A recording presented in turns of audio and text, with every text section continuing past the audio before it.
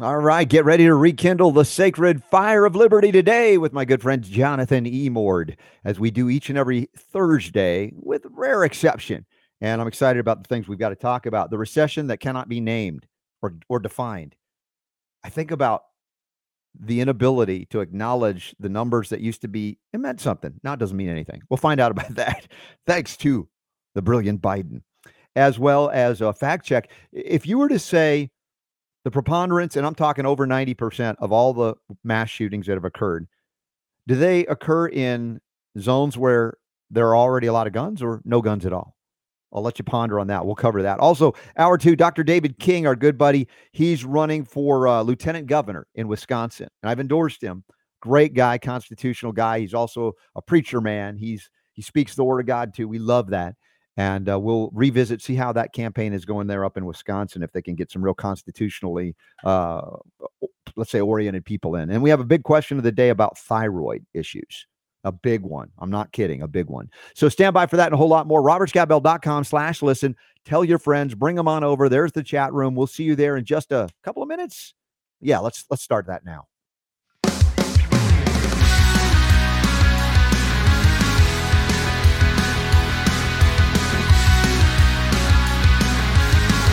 The Robert Scott Bell Show.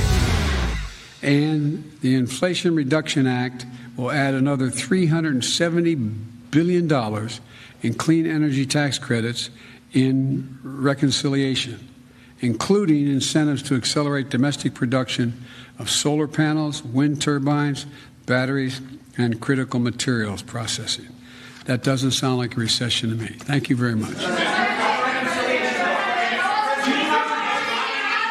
In the meantime, as he walks away from any questions, no consideration for the fact that you put all of this incentive for wind turbines and solar energy, despite the fact that it's destroying the environment and ripping the rare earth metals out and leaving gaping wounds on the planet.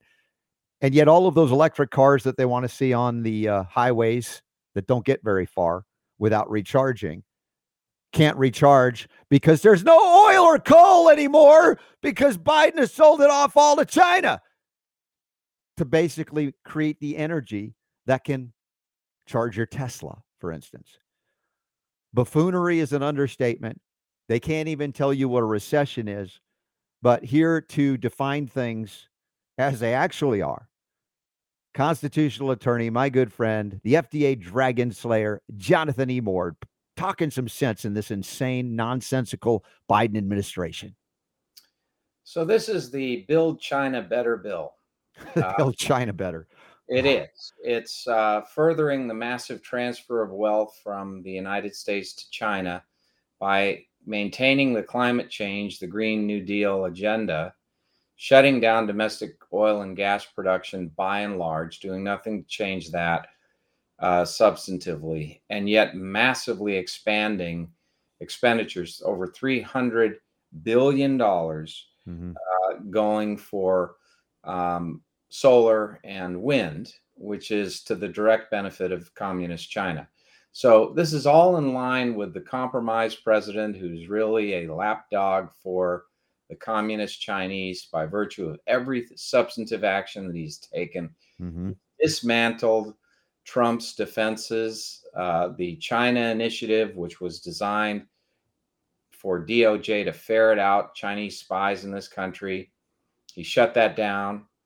He has shut down every major activity that was undertaken by Trump to block the Chinese from stealing our intellectual property rights. Yeah.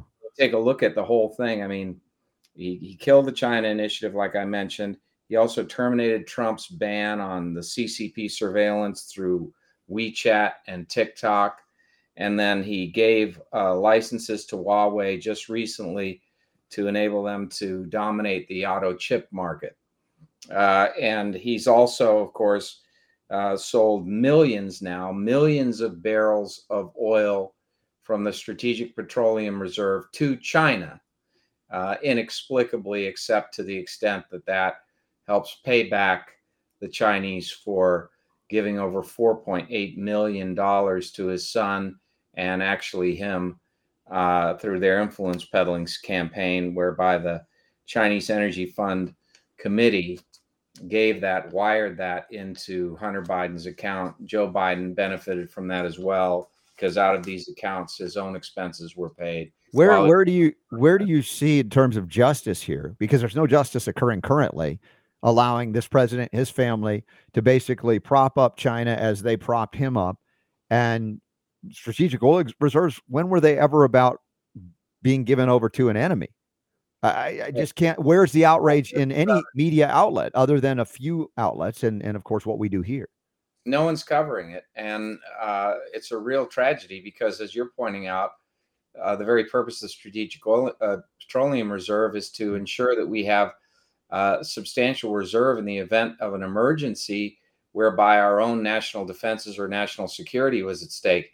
He's imperiling our national security wittingly by selling this off to the Chinese and our arch enemy. But he's done so many things that have benefited the Chinese. I mean, let's face it, we have a real problem. We're inundated with Chinese spies in this country. Every Chinese citizen is under an obligation, a legal obligation, from the Ministry of State in Secrets in China, Security in China, to work with state intelligence and gather intelligence on industry, government, the military, whenever they're abroad. And when they come back home, they have to be debriefed and prove that they've acquired the information that they've been asked to acquire, which they're also required to provide back to China whenever requested while they're here. So we have a massive espionage effort underway right now in the United States that poses a direct and substantial threat to our survival. State secrets are not the only thing being stolen. The Chinese are stealing, of course, trade secrets and intellectual property, but they're also stealing from all manner of businesses, small businesses all the way to enormous businesses. They show no discrimination as to what they will deal with. They're really pillaging our whole country. And Biden is far from posing an impediment to that. He's essentially rolling out, if I may say, the red carpet to Red China. And this is all apparently a payback for the money that his family has benefited from the Chinese over the years. So he's a compromised man. He's an enemy of the United States in his actions. And this is just another example, this massive $433 billion climate and energy bill that Manchin folded into. I can't believe that he did that. I know he's a Democrat, but he had shown himself until just now to be somebody who had at least some scruples. He's abandoned those under the pressure that came from Schumer and the far left of the Democrat Party. He's given in, and this is going to really hurt us. This is going to ratchet up inflation. By 2024, when Biden is ready to sail out into oblivion, this country is going to be so absolutely overwhelmed by inflation, because the inflation that's happening now, Robert, would have had to have been addressed before now in order for it to be alleviated. Instead of addressing it, he's thrown fuel on the fire, and we're going to see that fire burning as brightly as it ever has in 2024, when inflation is going to be an absolute tsunami washing away people in many parts of the economy. I mean, upwards of 15%, I would not be surprised, will be impoverished by 2024, incapable of surviving without federal assistance and state assistance, and in a situation where they're not going to be able to even then afford enough groceries to last a month, or afford to pay for likely gas prices. But even if gas prices come down, which is not likely, but even if they were to come down, even if, for example, they do open up the spigots a little bit more, it's just not enough unless they massively reduce regulation and allow for a huge upsurge in production, rapid upsurge in production. I was thinking about how to not be doomy and gloomy about the reality of the Biden administration, what they're doing. And it's granted, it's difficult, but at the same time, how do we minimize our reliance on federal bureaucracies that actually limit our ability to innovate? in an economy that's tanking because of all of the interventions in it, not because of the freedom that they're, rekindling. This is where at least Trump was attempting to do some good regarding some of the bureaucratic state and rolling back some of the regulations. But I was thinking of, the idea of, again, going local and hyper local, a disconnecting from our dependence on things that are farther and farther and farther away from us, including the District of Criminals, DC. Now, could things change at the midterms? Could, let's say, the Republicans take over the House and the Senate, and would they actually, not just pretend, actually go after this in a meaningful way? Of course, the concern I have then, as we all do, if I can't imagine how Biden makes it through 4 years. I just can't see it at this point. But then again, we look at Kamala Kalimar going, I'm wearing a mask, we're distance, and I'm wearing a blue whatever, and my pronouns are she, her. And I'm like, this is just, I mean, our enemies are just, we're laughing stocks that this has happened, that we allowed this to happen, that it's still persisting. It's like, will the Republicans this time actually do something about it? Do we have enough that are actually invested in realizing what's happening, as opposed to playing political football and just pretend that you're going to do something different? The problem is that Republicans will take the House and Senate if we're lucky, and that will put a brake on legislation. But it's going to have no effect on Biden resorting to the abusive use of executive orders and the administrative state to implement the laws that he should constitutionally bring through Congress. So he's going to veto legislation that's passed by the House and Senate.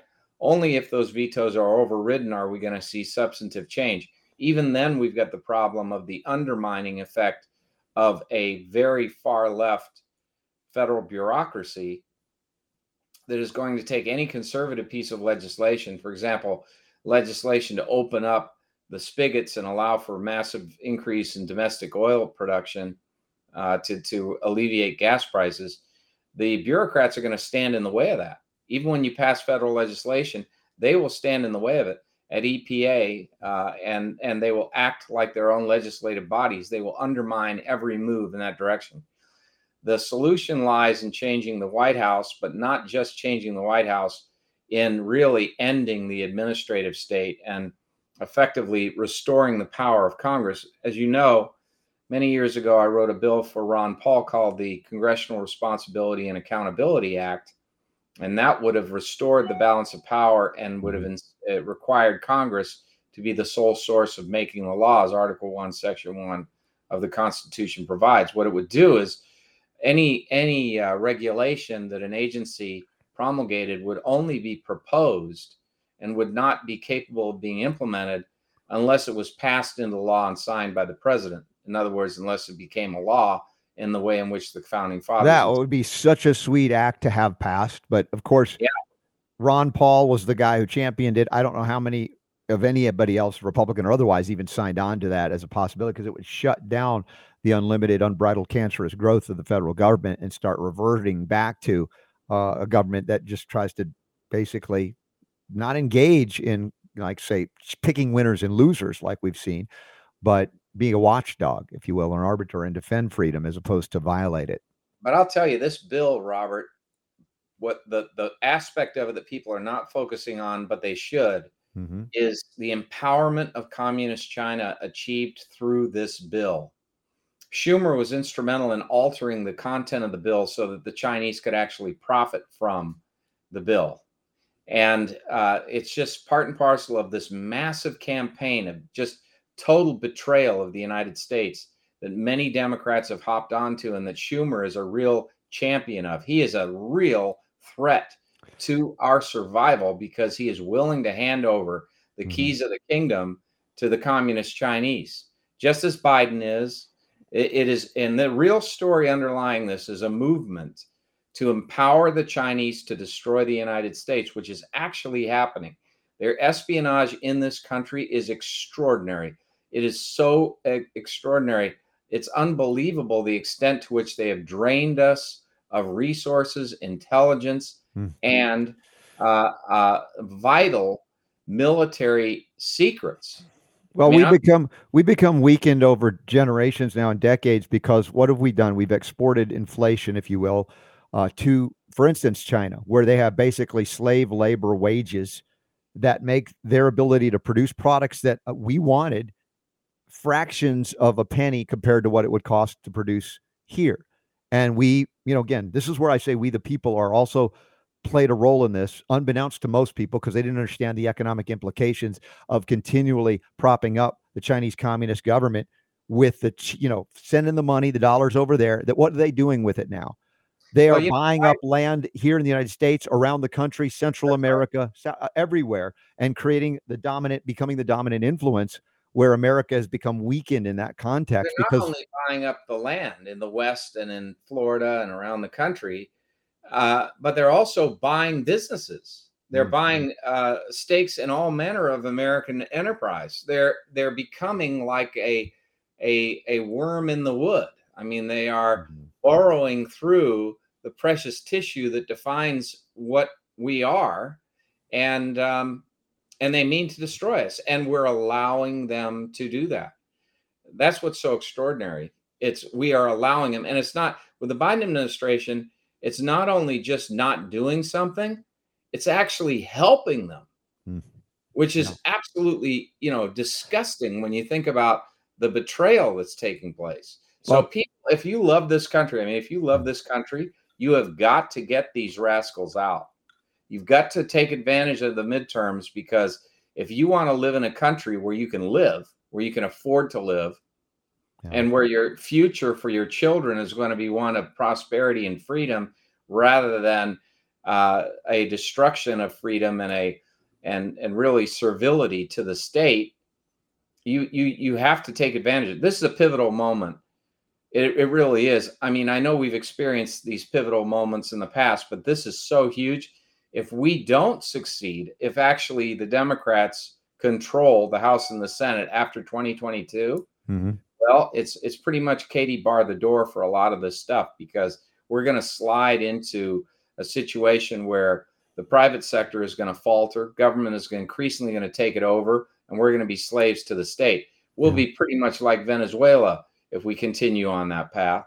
Well, that's why I say you got to uncouple from your dependence on it and recognize that everything they take from you will not be used for your benefit, but will use to basically enslave you or enslave your children and grandchildren to this debt that can never actually be repaid mathematically. Now, with the Fed raising another 3/4 of points, I don't know how long they can maintain that, like they did back in the day when Carter was president and then Reagan took over, and we had, double digit, it was 18%.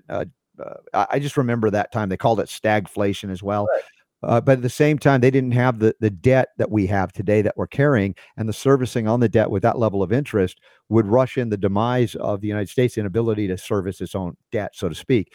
Well, now, the time we're having this credit crunch, we're having, which is intended by the Fed, we're having a reduction in GDP for another month. We get another drop in GDP.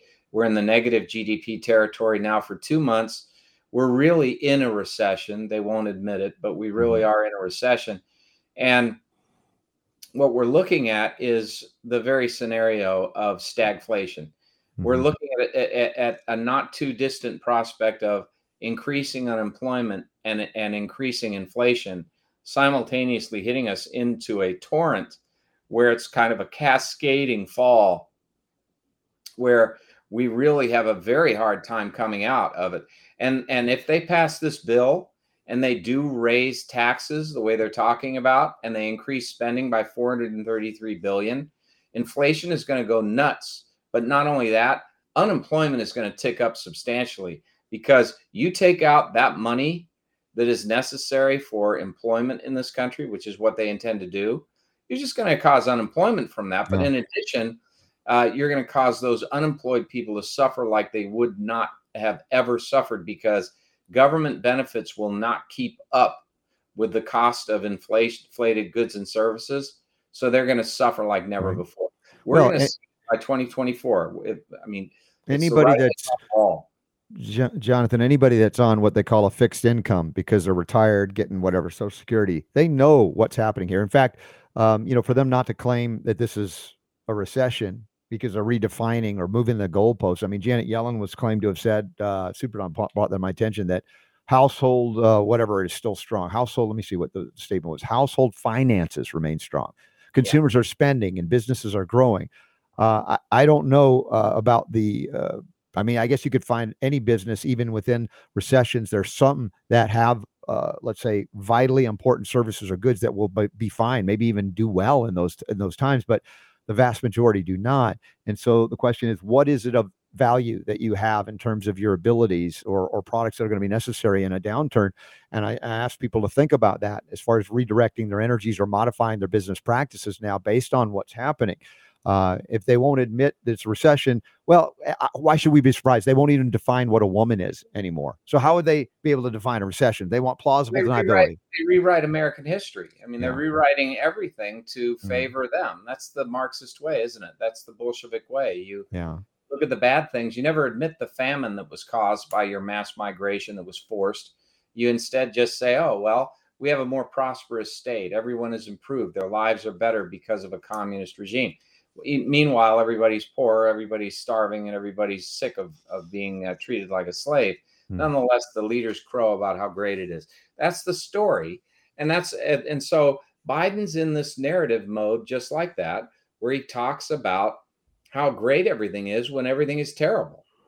I mean, the technical definition of a recession may not have been met, but everybody knows we're in a recession. And a few months from now, maybe 6 months from now, officials will start admitting, oh, gee, we actually began the recession back then. But the American people feel it. We know that we're in a downward spiral. We know that things are getting worse. And it doesn't have to be this way because, I mean, we could solve this in a heartbeat if we just dramatically took the steps necessary to get government out of the way. That's the whole problem. I mean, if we just opened up the spigots for oil and gas prices would drop. It would not drop immediately. It would somewhat, but it would drop over the course of a month or two significantly. And that would help reverse the inflationary trends.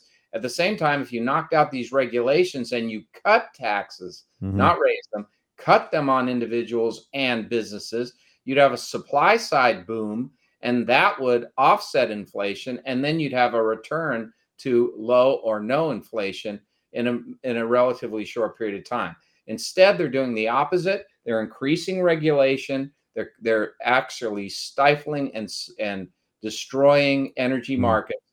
And they're pushing us into an unaffordable energy regime of solar and wind. And you know what, Robert? This whole push by Buttigieg for everybody to buy an electric car, is he out of his mind? Most people can't afford an electric car. If they could afford an electric car, they'd be foolish to buy one. I mean, buying an electric car is a stupid investment. It's a waste of money. You're going to end up with a car that doesn't work for more than 10 years if it works for 10 years. And then it has no resale value. And you've got cars that are exploding because of those lithium batteries. They're actually catching on fire. But in addition to that, where are all the stations necessary to charge the thing? Not only that, if you put the thing in your house and you charge it in your house, your electric bill will go absolutely through the roof because your cost of electricity is going to be triple or quadruple what it is each month.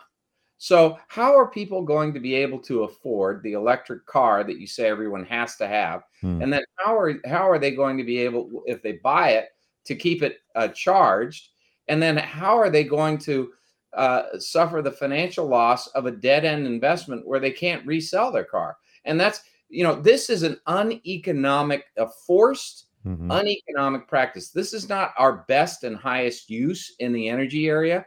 That really is defined by natural gas and nuclear. That is our best and highest use. It is not defined by relying on intermittent and unreliable energy sources, which are just going to cause blackouts. They're going to cause people to lose huge amounts of money. Businesses that depend day to day on a reliable energy source, which is virtually every business, they're going to suffer enormous financial losses as this transition takes place. You watch over the course of the next several months, you're going to see more and more blackouts because the federal government is already working with the states to squeeze out of existence as much as possible fossil fuels in favor of windmills and solar. And it's a total disaster, an uneconomic move. The marketplace would never tolerate this. Nobody wants unreliable energy, but that's where we're going. And Europe already has fallen on its face because of this forced move, and they're retreating from it. Did we learn anything from Europe? No. The Green New Deal people are zealots. They're like religious zealots with no compunction whatsoever to affect any sense of reality. They're off on another planet. They're on a planet where we're going to end up living like cavemen and cave women. We're not going to be able to have we're not going to be able to have we're going to be freezing in the wintertime. We're going to be burning in the summertime. We're going to have no ability to move anywhere, and we're not even going to have cows to eat. Well, and it's just the way they want it. It's just the way they want it. I have come to the conclusion, without any wiggle room anymore, Jonathan, that they are intending this. This is not an accident. You can't say that they're this incompetent because everybody knows what this is leading to or witnessing it, like the slow motion train wreck, although it's accelerating. And I had Jerome Corsi on, PhD, educated out of Harvard, and he has a new book on, the hoax of climate change, global warming, et cetera. And we had a great discussion. We're going to do a part 2 on it. It was so good. And inevitably, what they're trying to do is reduce the population on planet Earth. This is a depopulation agenda, Jonathan. I'm convinced of it at this point because that's the end result. If you stop providing for the free market's ability to innovate and come up with meeting the needs of people, like heating their home in the winter, cooling it in the summer, transportation that is affordable, which is not with the electrical grid that can't even sustain what we have today in certain regions. When you talk about the number of Teslas they got in California, they can't even charge them. They say, hey, don't charge them at this time of the day. And and Buttigieg says everybody should be owning one and getting one. Nobody's going to be able to charge it because they're having to burn more coal for electricity just to keep up with the grid demands right now. And they're saying no more coal, and on it goes. So the end result is a conclusion that I have, that these people want to reduce the population of planet Earth. And I said this the other day, and I'm going to say it again. If you're so anxious to reduce global population, why don't you start with yourself? And I'm not talking to anybody here in this audience, but you know what I'm saying. They're willing to kill us, but, well, if you think it's that important, go ahead and volunteer. And then we might be better off for that. And that's not me advocating suicide, but I have to bring that up because this is the end result of destroying the economies of the world, much less the United States economy. It's abject poverty, more infection, death, destruction. And this is not a happy future. And I don't want to set that in stone as I'm saying it. I believe we're going to course correct because there's a limit to this garbage that we're going to put up with. And we put up with a lot because we've had an easy life, relatively speaking, in the West, in America. We didn't have real challenges in terms of living in war-torn regions where we had to fight for every scrap and fight for our liberty the way our founders did, going way back when, really addressing the tyranny that they warned us about, which is much more tyrannical than even King George at that time. The solution lies in freedom. The answer lies in freedom, not more government, not more regulation, not more intervention in our own lives. And that's becoming clearer to some. And we'll see what happens with this next round of elections midterm. But even if it does get worse, we can still find a way to prosper despite these yo-yos that have a death wish on us all. I agree with you, Robert. I think that the public has awakened to the reality of socialism, that people realize ever increasingly that they are better left to their own devices. They're better left with freedom than they are in a state where the government decides what your problems are and the government tells you how those problems will be solved. And if they aren't solved, that's your problem. It doesn't matter. And, living a life of slavery, whether you are a slave to an individual or the state, is a miserable existence. And being force-fed this swill of government run riot like we have been the last year and a half with Biden is causing people to regurgitate it because they're realizing, look, I don't want to live where I'm forced to be masked. I don't want to live where I'm forced to be vaccinated. I don't want to live where I have no choice about what kind of energy I rely upon to heat my house or cool my house. I want to be free. I want to have choices. I want to be able to decide for myself what's in my own best interest, not be told by a president of the United States that I'm an idiot because I intelligently chose not to be vaccinated. Now you see the lies coming out, lie after lie after lie, told by the Biden administration, told by Fauci on vaccination, They won't even admit that these people are so arrogant and so condescending. They won't even admit error. When they've made an overt false statement to the American people, they do not apologize. And the reason is they think they're entitled. They think they're entitled to rule and that we have to take what we get. They're more like Marie Antoinette than they are like the Marquis de Lafayette. There's no comparison with the freedom lovers like Lafayette and these people. These people hate freedom. They hate the Constitution. They hate the Bill of Rights. They don't believe in individual liberty. They don't believe in rights. They believe in collectivism. They believe in controlling people. They believe in directing the economy. They think that it doesn't matter that they haven't a single scruple amongst all of them in the Biden administration about business, having no experience in business. They don't care about that. The reason why they don't care is they think it doesn't matter. They think that they can discern from their brilliance what's best for the American economy and American individuals, and then they just expect all of us to follow in lockstep. And if it results in our ruination, they couldn't care less as long as they personally profit from it. So Biden is happy to sell the whole country down the river, and it's a Chinese river, by the way, sell the whole country down the river as long as he profits and his family profits. He doesn't care the consequences to the rest of us. He does not love America. He does not love the American people. Anyone who did would not do what he's doing with the borders, would not allow the cities to collapse in crime, would not allow inflation to run rampant, would not allow gas prices to go up because of a stupid decision to shut down domestic oil and gas production. He is a person who values himself and values his family above the nation. He's not willing to sacrifice for the nation. And his whole history is really proof of that. Yeah. So it's high time that we realize that and recognize that we need people who love this country and are willing to sacrifice in office for the benefit of the people of the United States. And one other thing to add to that, Jonathan, the what we call the mainstream or legacy media, little or no actual reporting going on. And this has been going on for a long time, but it's become more obvious. They have no concern at all for the demise of the country that they claim, at least, a First Amendment set them up to be able to do what they do. Yet the fact that they are not reporting on this, acknowledging it with very rare exception, tells you, folks, anybody that's still listening to the mainstream media, the legacy news, they're plugged into that proverbial matrix, and they may not be able to see what's happening around them until it's too late. And I want to be able to help people, but if they're not willing to help themselves or see reality as we're describing it here and letting you know, we've got to find ways to shore it up and connect with each other, as I said, locally, and do better because we know better here. Jonathan, I'm going to ask you in a moment about what you think Trump, if anything, has learned from his first 4 years, if he's running again, as you say, that he wouldn't make certain things that I would claim are either mistakes or just bad decisions that he made.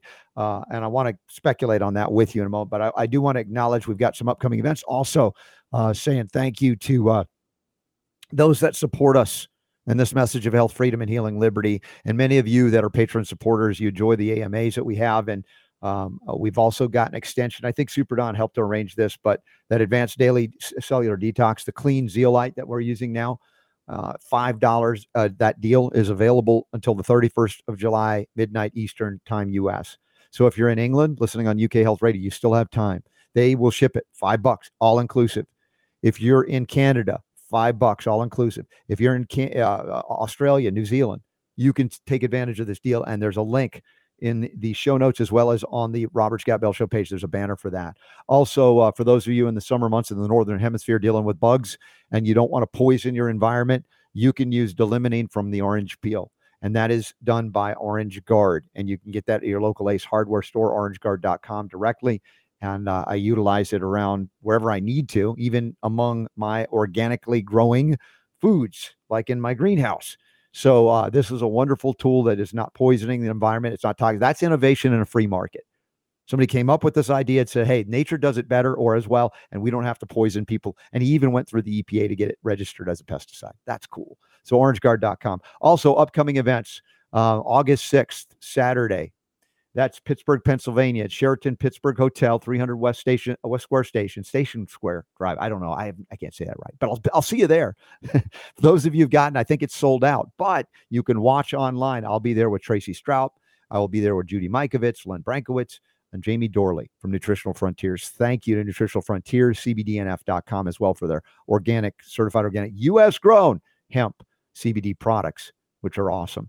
And then we have the Health Freedom Expo, of course, coming up the middle of October. And that is something that Jonathan Emord doesn't miss. I don't miss. We're going to be there 15th and 16th, Tinley Park outside of Chicago. As I say, far enough outside of Chicago, you'll feel okay being there. We had a great time last year. No masks were worn. We're not going to wear masks again. And that's a great reunion time. And Jonathan, you're already working on your talk for the next Health Freedom Expo. You kind of have an idea where you're going with it? It's all in my head, Robert. I know. You got it all. You could in fact, I could put you on stage right now. You've got a talk ready. I know you. We can do that. So here's my question about moving forward. If Trump is running again, as you say, and it seems to be, there's a lot of things we can look back and go, dude, you were duped. And Trump's ego doesn't allow him to believe he was duped. But look, he put Fauci in charge. He listened to Fauci. He listened to Birx, who now acknowledged that she was lying and stretching the truth and manipulating Trump. That's a not good place for somebody that's very egocentric in that context. And I know Trump does love the country. He is someone that is an America first, or in that context, that's good. But it's, every one of us is vulnerable. It's like our egos can get in the way of stuff. And I'm just wondering, has he learned? Because he still wants to go out there and pride himself on warp speed, which I now look at. I could have predicted this, but I'll just acknowledge we learned over time the jabs are disasters. They are not helpful. If anything, they are harmful and devastatingly so. So can his ego get out of the way to do the good things we'd like for him to do? Well, I'm not really one to criticize Donald Trump, given his extraordinarily beneficial track record. I don't think that there is a president in modern times who's accomplished more for the United States than Donald Trump. He saved the economy. He dealt with this crisis with rapidity and with strength. And the problem is that he wasn't there in the second term. And I know full well he never would have imposed the mandates. He's made that very clear to a number of people, and he would not impose them now. No, I agree with that. Believe me. And the reason I bring this up, freedom of choice. All I want to say about Donald Trump is that this man was a bull in a government china closet at a time when we needed that china closet to experience some broken glass. Mm-hmm. And he was not afraid to do that. He showed his courage. And of all things, Donald Trump loves this country. He really does. He loves the American people. He loves freedom.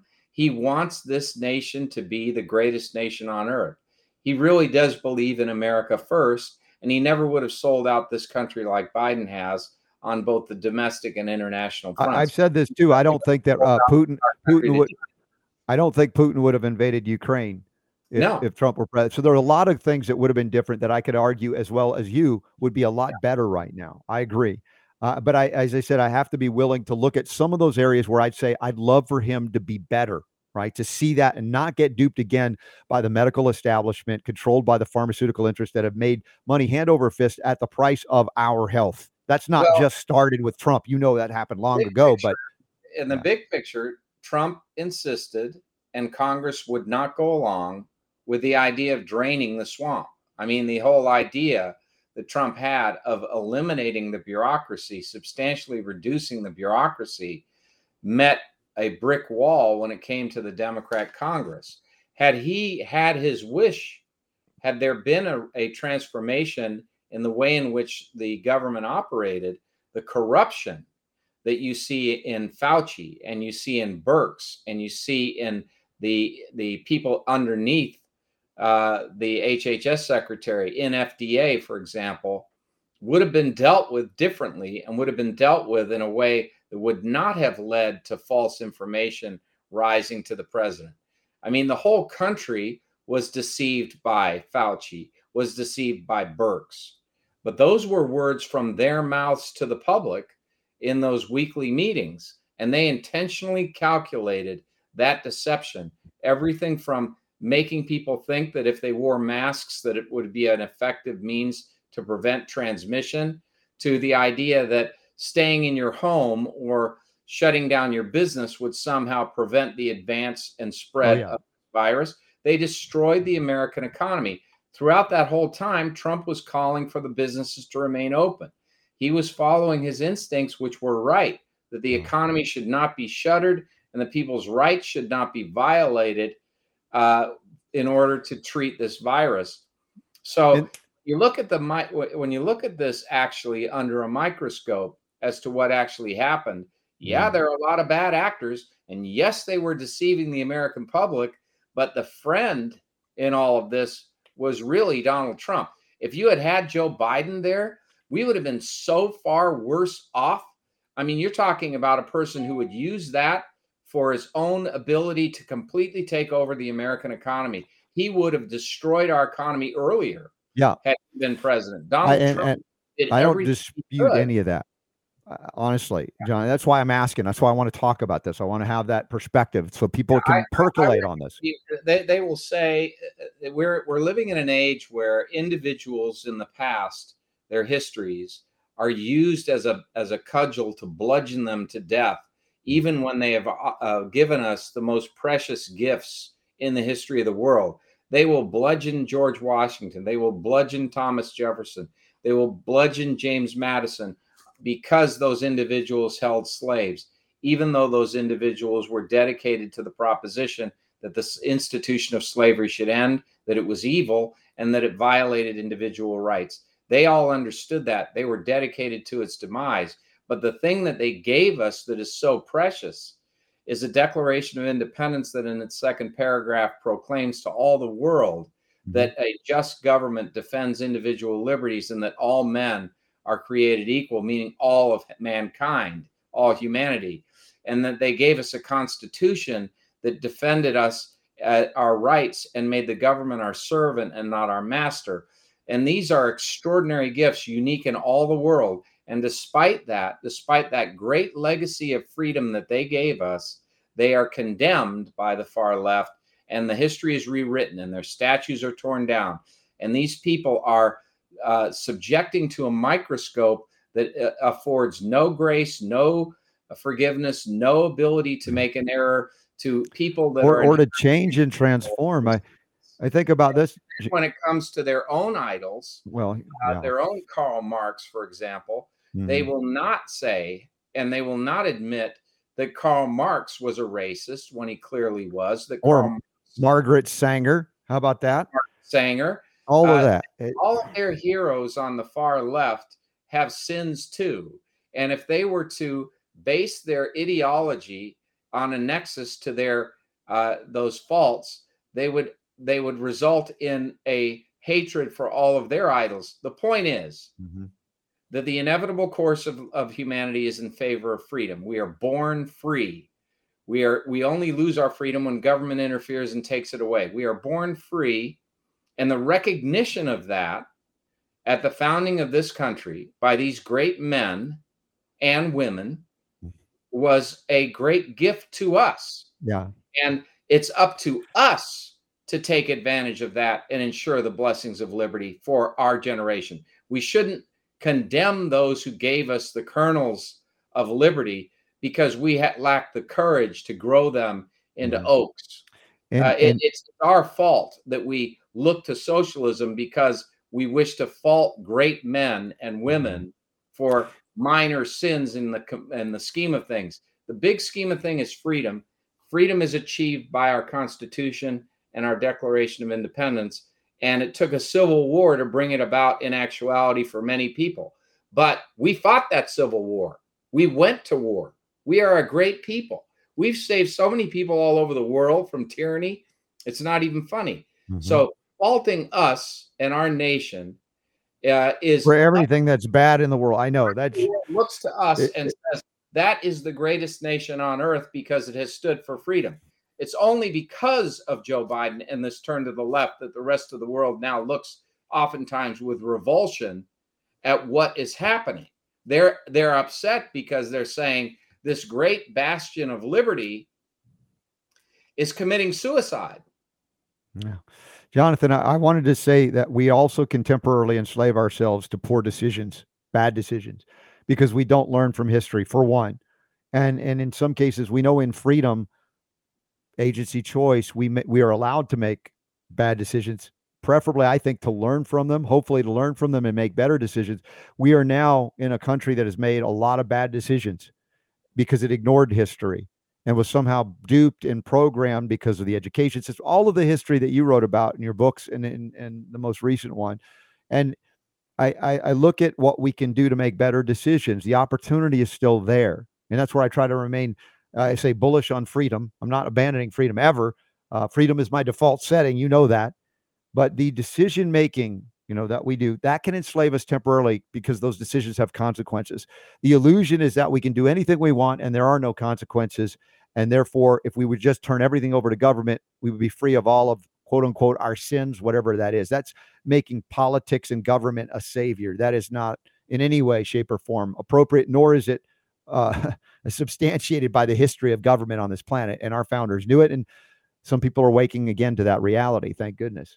We look at Biden administration might declare a public health emergency over monkeypox, which I argue is probably an adverse event due to many of these jabs because they're causing immune suppression, and any number of things can manifest, including herpetic lesions, might be shingles. Who knows what it is? And when they're relying on PCR again, the infamously inaccurate PCR test to say it's definitively that. And then again, you're not getting this by breathing. There are certain behaviors we've talked about, that's been talked about, that would manifest that. It is not a public health emergency. It's an individual emergency based on what you're doing, and you're doing something that is not conducive to your health. In addition to that, we have a fact check I want to get into with you now about gun violence. Well, there's no such thing really. It's violence perpetrated by various instruments, and it could be a gun, but they don't do it themselves. And defending the Second Amendment and recognizing that it's interesting, the history of all these mass shootings. There's a fact check article here on Breitbart, and it basically from the Gun Owners of America, which I like that organization better than the NRA, but it fact check. Gun Owners of America spokeswoman claims 94% of mass shootings occurred, guess where? In gun-free zones. Should we be surprised? I mean, we tell Pelosi's into the world that want to disarm us to say, hey, why don't you just put up a sign wherever you go and say this is a gun-free zone, and that includes all your bodyguards. Get rid of them too, and watch how fast they'll be in favor of guns in their presence. If you're a bear, Robert, and you are interested in getting some honey, you go to the hive during those times of the day when the bees are there with their stingers, or do you wait for the time of the day when the bees are out collecting nectar? And of course you go to the bee-free zone. When you go to the bee-free zone as a bear, you get all the honey you want with the fewest number of stings. Criminals are not even as dumb as a bear. Some of them are, but even as dumb as a bear, they would know that if you want to kill someone or if you want to rob them using a weapon, there's no better opportunity than to go into a gun-free zone where you know you're not going to be opposed. So it's absolutely unremarkable that this survey establishes the fact that the vast majority of gun crimes occur in areas that are gun-free, quote unquote. So where do we let's say, conclude from that? If that's the case, do we say let's disarm even more areas so that we make those areas ripe for these so-called mass shootings where people are defenseless? Or do we reverse course and say, all of those areas that we've declared gun-free zones where these have occurred, we need to shore them up in their defensive position to let those potential criminals know they come here, they're going to be taken out before they can do much carnage, much damage, or much murder. And I think, how do these people not see that unless they are just so programmed to not see it, or they refuse to see what's right there before everybody's eyes? It gets back to this old superficiality that confuses the intent to commit a crime with an inanimate object, a gun. The gun doesn't make someone commit a crime. It's in their mind. What happens is that the gun facilitates a crime when someone is predisposed to commit a crime. If they didn't have guns, they would resort to knives. They would resort to billy clubs. They would resort to other things, pushing people on the New York subway into the tracks. They would do these sorts of things to commit crimes if they couldn't arm themselves. All that happens when you disarm people who are law-abiding is make them prey for predators who have arms, who are not willing to abide by the law. That is, those who want to commit crimes. And in an environment where guns are forbidden, those who have weapons become absolute tyrannical rulers, because they know that wherever they go, they're not going to face opposition. So when you live in Texas and you are a criminal, unless you're from out of state, you realize that when you use a gun in a crime in Texas, chances are, in areas of Texas where they still protect the Second Amendment, somebody out there is going to have a weapon and they're going to fire back. And what we don't hear about enough in media reporting, because they just don't like the stories, it doesn't fit the narrative that guns cause crime, are all these instances where individuals have been armed and have been robbed or attempted robbery or break-ins to people's homes, where they have defended themselves against these criminal elements and have won, have succeeded. You take away those very people's weapons, you deny them their Second Amendment rights, and in every single one of those thousands of cases of self-defense, there would be bodies, there would be robberies, there would be rapes, there would be abuses of people that never would have had to have happened and never did happen, in fact, because they actually had weapons and they used them responsibly in self-defense. So we don't hear about all of those cases, Robert, and there are far more of those cases where people are allowed to have weapons. There are far more of those cases where people use weapons in self-defense than are ever reported upon in the media. And it's a real shame, because if we had all those reports appearing every day, you would realize, wow, all over this country, people in areas of danger have defended themselves, their families, and have survived because they were armed. And, you know, the frustrating thing, and I'll acknowledge frustration here, is trying to communicate, you know, with intellectual integrity on this subject, where all you get in response is an emotional accusation that you want to just kill people and you want crime running rampant on the streets. And of course, the very argument that they're using against you is what you're pointing out is the reality, is what you claim we were promoting is actually what exists today, because you want to disarm the people. And by and large, the vast majority of people are not utilizing any weapon in engagement of crimes and are not criminals. And then we don't even have, they'll discuss these things, and then you don't even have a discussion, any serious discussion of the most important contributing factor, which is the failure to have law enforcement, the defunding of the police, the refusal to prosecute people who commit crimes with weapons in the inner cities. If you allow the minority of people who are the criminal element to remain on the streets, you will get more murders, you will get more rapes, you will get more robberies. And that's what that's what's happening. That's why we have this massive increase in crime. We've got these Soros-backed DAs and prosecutors who won't prosecute criminals and who won't incarcerate people. Creating chaos on the streets for great purpose, because people will then demand more government. It won't be the kind of government that will actually protect them, of course. It will take more from them. Massive recidivism. We've got people who are violent criminals going into the criminal justice system in one door and coming right out the other door and going back out on the street and continuing their crimes because they know they will not be arrested, they will not be punished. And the crimes become ever more violent because no matter what they seem to do, nobody holds them to account. No one throws them in jail. And yes, there are instances where we should take people's guns away. That's when you prosecute them, prove that they violated the law, and then they have their rights violated, quote unquote, not violated because due process is followed. They lose their right to bear arms. With due process. Because they have been proven to have used a weapon in the commission of a crime. So that's how you selectively ensure that those who abuse the Second Amendment lose their right to bear arms. You prosecute them when they commit a crime using a weapon. What we have instead, I mean, we have it's oftentimes race-based. What we have, I mean, you'll have, unfortunately, in many of these cities, if you are a person of color who commits a crime with a gun, you're let off scot-free. If you're a person who's not of color who commits a crime with a gun, you're treated entirely differently. Well, it's a reverse racism scenario. Racism, and it's happening in this country. It's Jonathan, beyond the delineations of pigment, of course, I remember one of the placards, if you will, on Ron Paul's desk, if I remember correctly. It said, "Don't steal.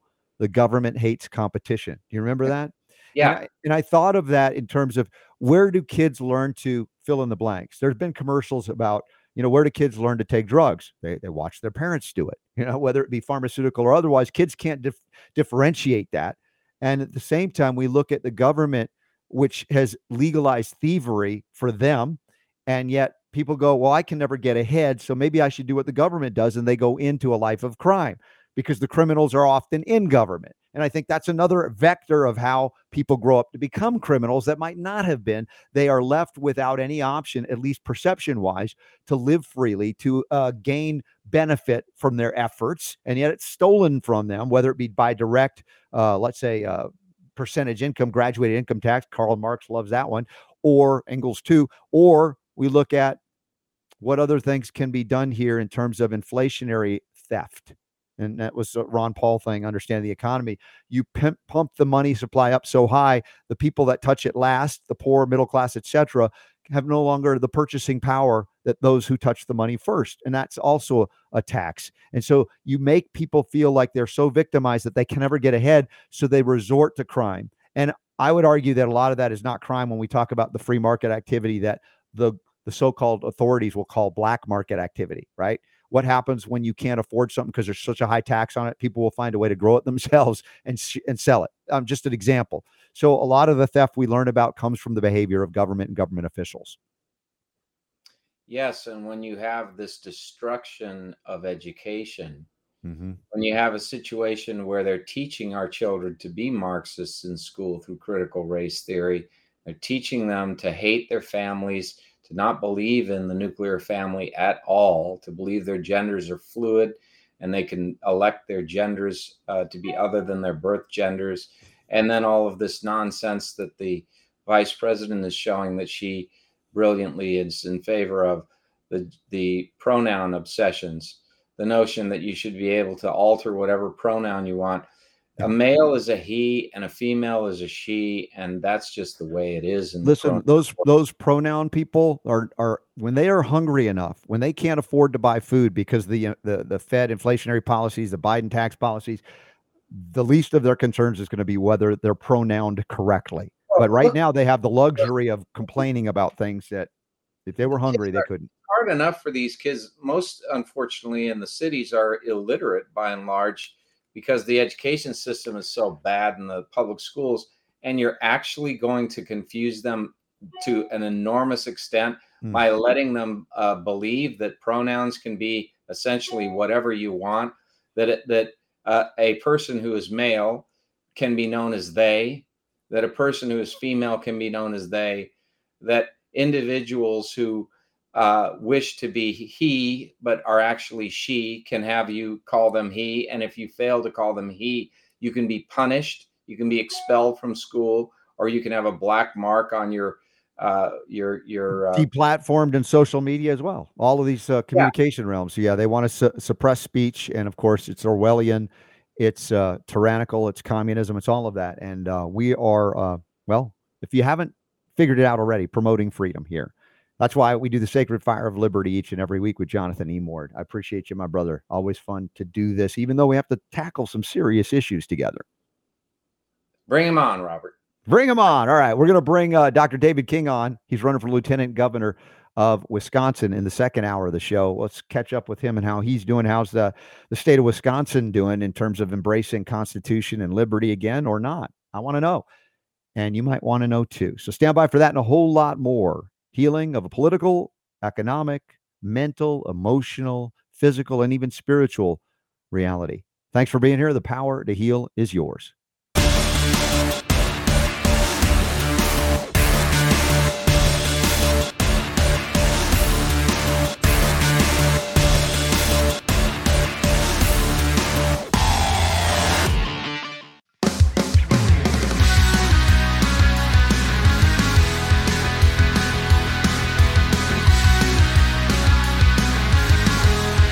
Robert Scott Bell Show.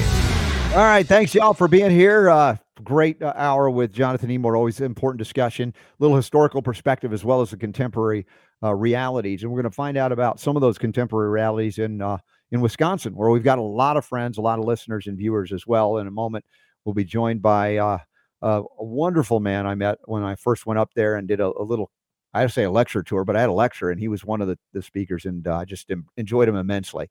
And stand by for that. Dr. David King will be returning. We'll get some updates there. Just want to acknowledge as well some of the upcoming events I didn't mention last hour, and I think they're important to you might want to know about them. You might want to attend some of them, and there are plenty, and there'll be more added all of the time. But we're moving towards the August 6th event, and it looks like it may have sold out, but that one is available via online streaming, so you can still get tickets at Nutritional Frontiers to do the journey of healthcare with me and Dr. Tracy Strout, Dr. Judy Mikovits, Len Brankowitz, and Jamie Dorley.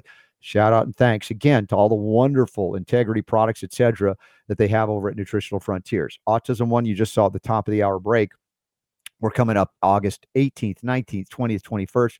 And there will be a more discussion of that tomorrow with Dr. Sean Centers, a physician who has focused his life's work a lot on helping families and children on the autism spectrum. And for MDs and DOs especially, there are going to be CME credits available at the Autism One conference. So if you've been considering you need to get those every year anyway, come on over. And the hotels are dirt cheap in the summer there, as you might imagine, in Arizona. Also, the 13th U.S. Health Freedom Congress, Minneapolis, St. Paul is hosting it, September 23rd and 24th.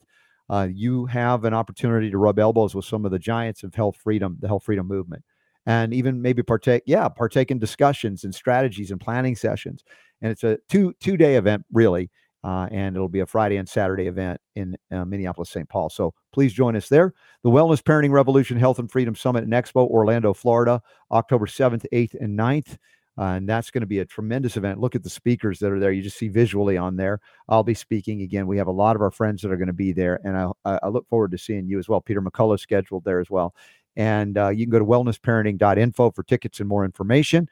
There might be even some exhibit hall booths left. I don't know. And then the big one, the Health Freedom Expo. And I hope that you'll, and I'm speaking to David now. He's paying attention. He's in the green room.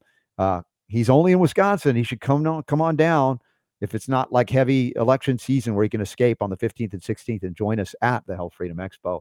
And with that, I'm going to welcome him back to the Robert Scott Bell Show. Dr. David King, I got to say, how are you? I saw a little brief video thing that you were doing live, and you got rear-ended by a car pretty intensely. Do you have your cervical vertebrae? You've been to a chiropractor. How are you doing? Well, I'm a little sore. I mean, it's, I got a slight headache right now. My chest, my back, my hip, and my knee. When she hit me from behind, it pushed me into a truck. So I became a sandwich for a minute. Oh my gosh! So was this on a big 4-lane highway, or was this a stop and go scenario where a person just wasn't paying attention or on their cell phone? How did that happen? Apparently she wasn't paying attention. It ended up to be a 4-car pileup. Because when she hit me, I hit somebody, and that person hit the person in front of them. Wow. We was all at a complete stop, and she just wasn't paying attention. Yeah.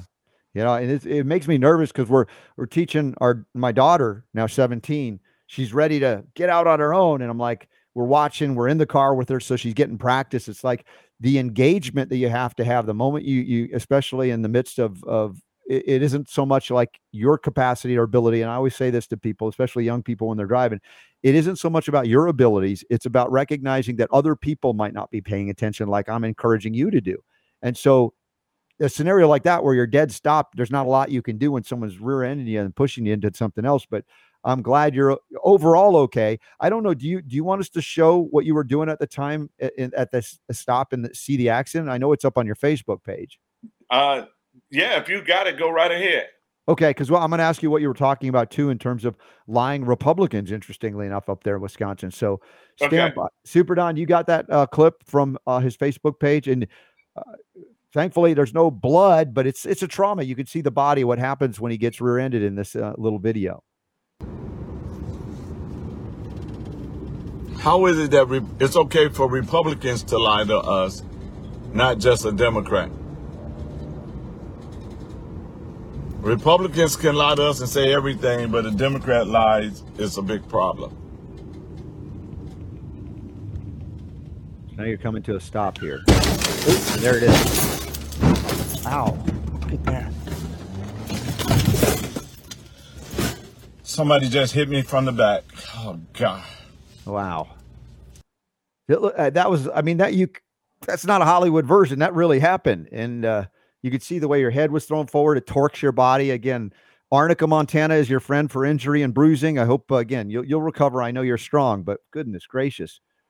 What was it that you were actually discussing? You know, when we talk about Democrats and Republicans, is the body politic of Wisconsin, is it a blue state? Is it a red state? Is it a purple state? Talk to me about the lying Republicans in this state. What were you talking about? Well, here in Wisconsin, it's a bloodbath in our primary.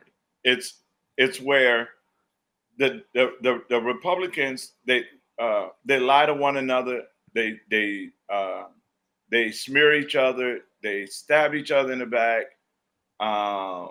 Even though we went through the convention and there was no endorsement, they still doing the quote unquote the endorsement thing, and they're really supporting who they really want, who the party really want.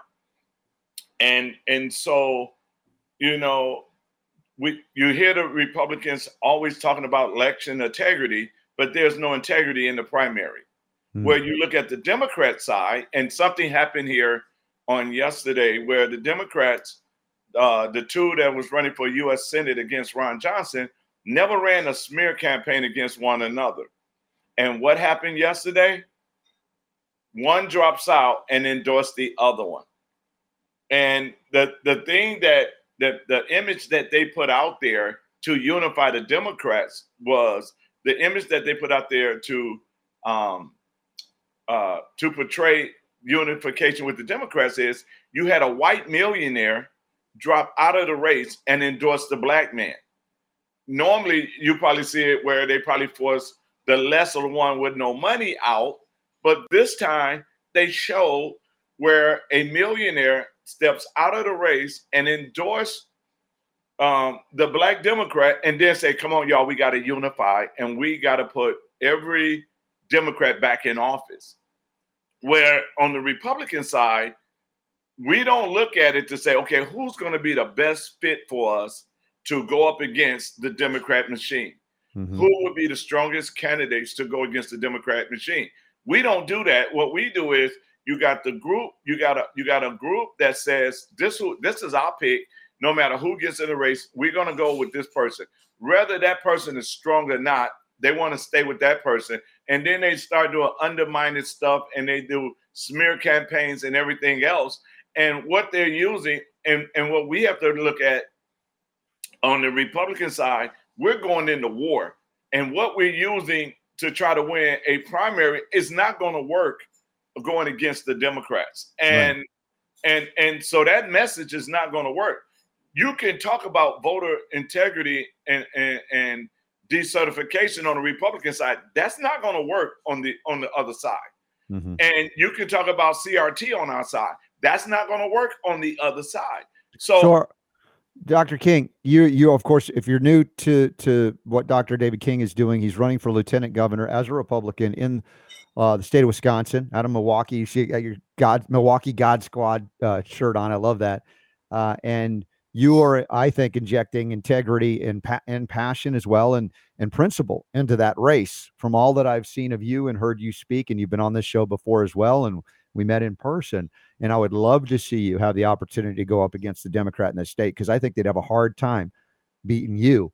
But then the Republican establishment probably looks at you and says, you don't fit what we want to put up there, even if we can't beat the Democrats with this other candidate that goes and argues for things that on a statewide race might not, let's say, resonate as well.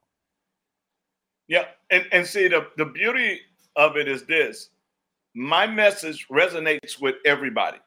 Okay. Because it's consistent, it's integrity, it's honesty. And I have Democrats in Milwaukee that's working on my campaign because my message resonates with everybody. And so I tell people this: while the regular Republican is beating the bass drum, I'm beating a snare.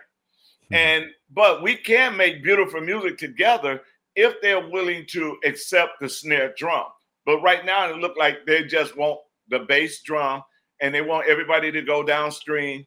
You're not going to beat the Democrats going downstream. I tell people this, Robert, I says, putting any other lieutenant governor candidate with any governor candidate is just like putting Batman and Robin team together. And Robin always got beat up where Batman had to help Robin. But putting me with any governor candidate is putting Green Hornet and Cato together, and I'm Cato. And so I love that analogy. I see that because you're not getting beat up. You're going to be the strong dude in that equation, which I love. And we need that. Yes. And so when we do that, we just got to look at the goal is to get Evers out of office. The goal for the Democrats is to keep Evers in office. And so if we do not come with the right message and the right and the people doesn't vote in the right team, then we got 4 more years of Evers. So let's look at that for a minute. 4 more years of Tony Evers means 4 more years of CRT, SEL in our school, 4 more years of trying to fight for medical freedom, 4 more years of trying to help small business owners survive because they might shut us down again, 4 more years of even the churches being attacked because they don't use the pronouns. Mm-hmm. So we have a lot to lose in 4 more years if we give the Democrats 4 more years. And the problem that we have is nobody looking at that. They're just looking at because I like a person. Mm-hmm. I tell people all the time, I don't need you to like me. I just need you to trust me that I'm gonna go in there and get the job done. Right. I'm not trying to win a popularity contest. David, of course, with politics, it's all about, I guess, if we say it's above board scenario, I mean, there's a lot of grease in the wheels behind scenes, of course, and the party machines that exist. What's the next phase of the election? When is the primary actually happening that will determine who goes up against Evers and whoever their lieutenant governor candidate is? I mean, that's still in process, yes? Yes, August 9th is the voting date. Well, they started early voting on Tuesday of this week. So what can you do to make inroads with some of the establishment on the strategy that you feel that their strategy is doomed to failure and you have a better one? What can you do between now and August 9th to help get the word out? I know I love having you on the show, but we're not only a Wisconsin-based show. We have obviously listeners and viewers there, but what can you do there with the folks that are listening that are in Wisconsin? What can they do to help? Well, the people in Wisconsin have to sit down and says, let me rethink this thing right now, because the Democrat Party have already, when we thought they was going to punt, they faked the punt and threw a touchdown. Because when they did that move and did it on TV to show that they was unifying, then that means we have to change everything now. We have to rethink everything, and we got 2 minutes. It's just like a 2-minute drill going all the way down the field to score a touchdown. So what do we have to do? We have to sit down and says, who is the fighters on our side? Who is the strongest candidates that can go up against? Because what we're not also paying attention to, if we're not careful, Ron Johnson can lose his seat as well.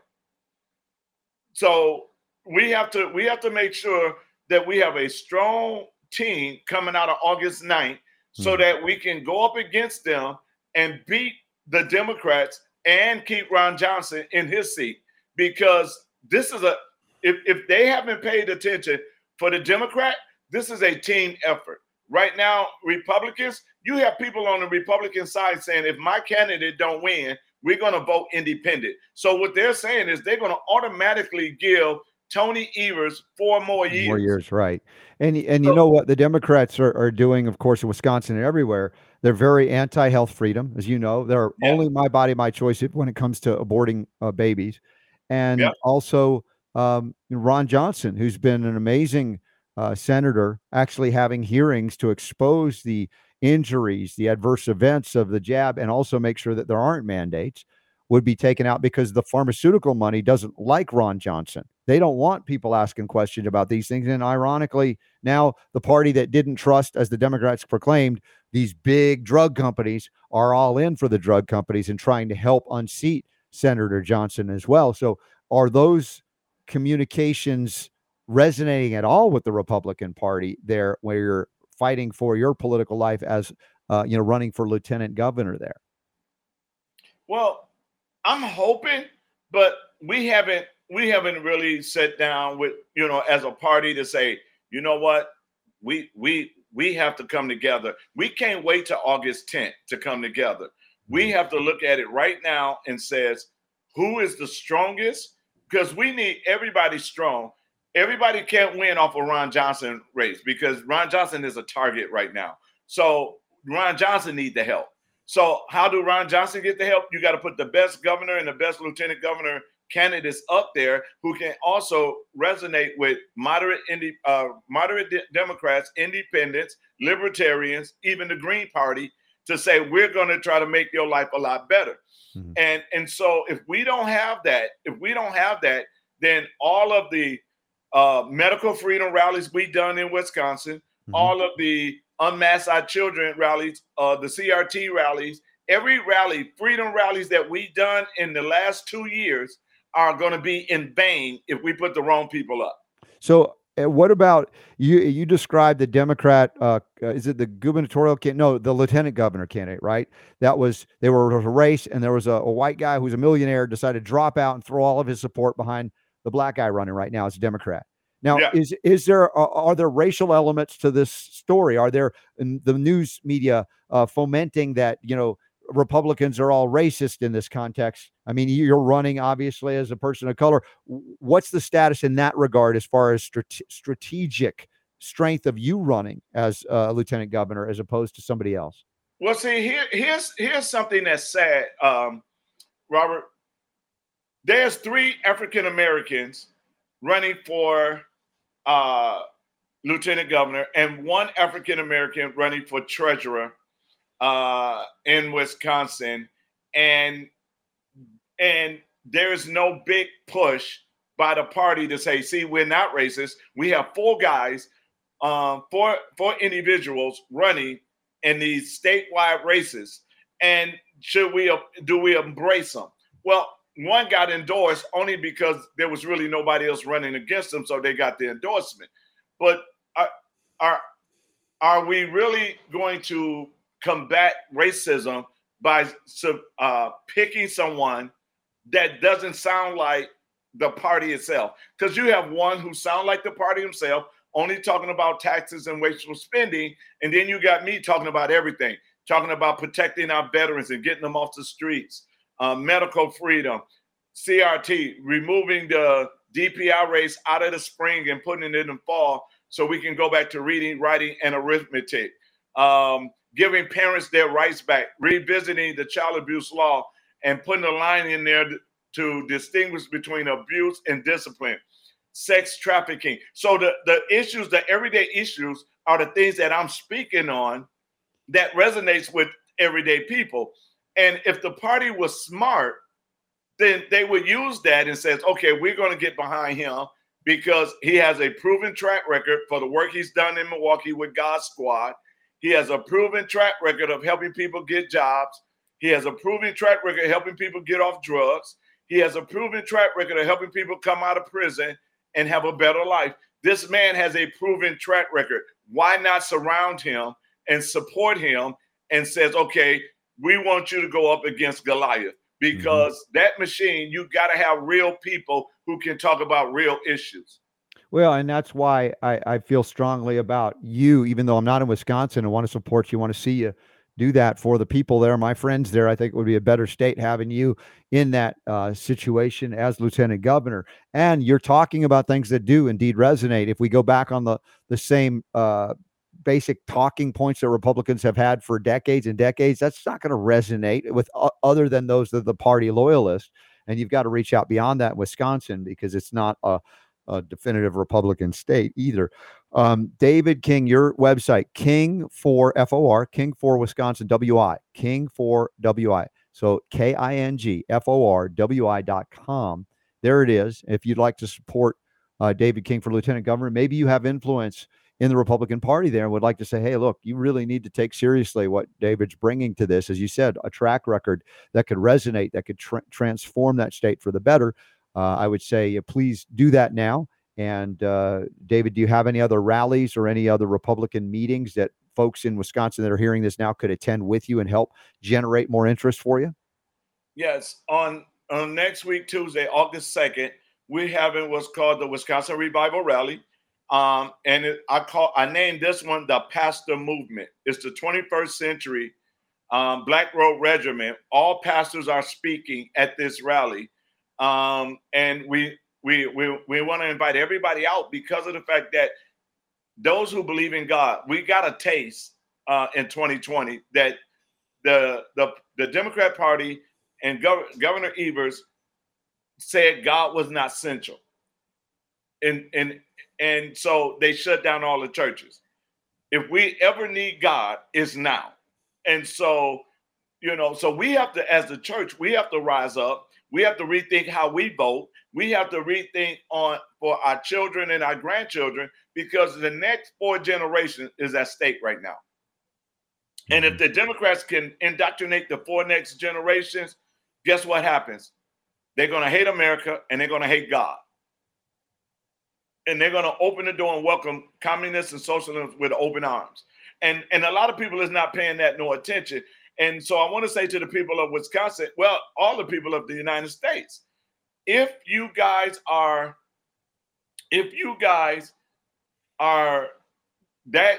not paying attention, then ask yourself a question. Is your children's future important? Mm-hmm. Because if it's not, then keep voting the way you've been voting. But if it is, then you need to sit back down and rethink this thing and put the right people in that can fight the Democrat Party. Yeah, at this point, and I want you strong to do it, Dr. David King. And if you haven't already gotten some Arnica Montana to put on your injuries, and maybe some CBD as well, or a chiropractic adjustment when you're ready, get you back on your feet, considering that little rear end traffic thing that we just witnessed as well. I'm glad that you're up enough to do the show today with us, despite I know the achiness and soreness associated with that, but I want to make sure you get the care from people that aren't going to drug you. Yes. They tried last night. I was like, no, thank you. No, thank you. No. I know you know better. I'd rather endure the pain before I let them pop me with any drugs. All right. Well, listen, I want to make sure you have enough time. Is there anything else you want to share with my audience today about your efforts? And of course, you say a broader effort as an American, what's important to you and what you see coming up next and why they should support you. Well, I want to say to everybody that's watching, a lot of us are fighting for freedom, whether it's medical freedom, educational freedom, economical freedom.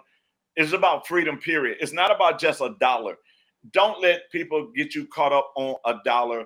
Don't let people get you caught up talking about taxes and wasteful spending, because taxes and wasteful spending will not do you any good if you ain't got no freedom. If they take your guns away, if they take your medical rights away, if they take your children away, if they focus on transgender, on all your children, if you allow them to do this to your children, then that's sad. But what I really want to say to you guys is this: take a look at what's at stake in your state, Wisconsin.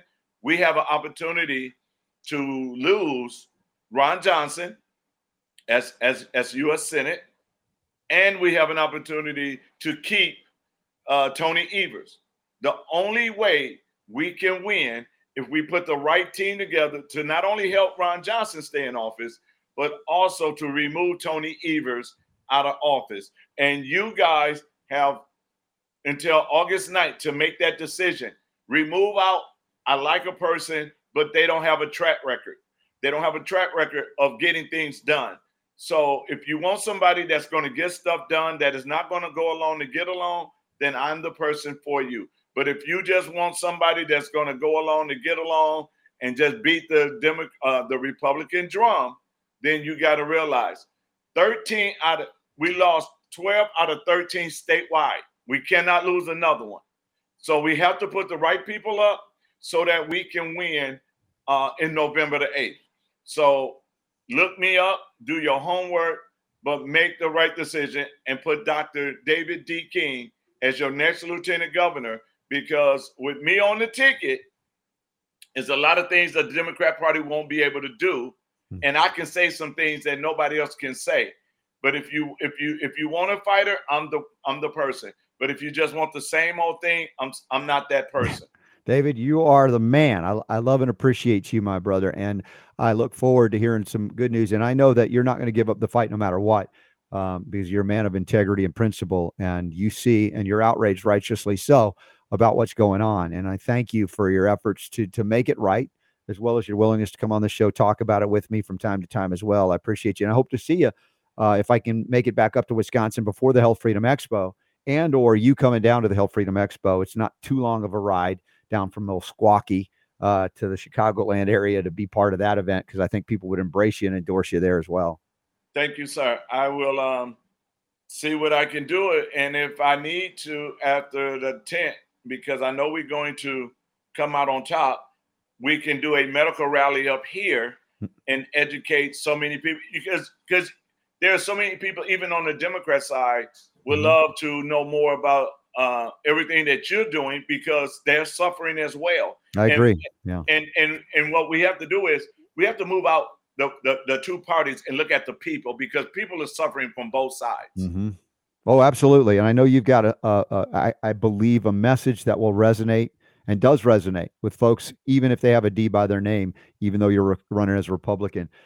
So the point is, folks, listen to the words, look at the track record, and look at a guy like David King, and you'll say, yeah, that's why I've endorsed him as well. So Dr. David King, you go take care of yourself, get some rest, get some recovery after that traffic accident yesterday, my brother. I really, again, I'm so appreciative that you came on the show despite all of that.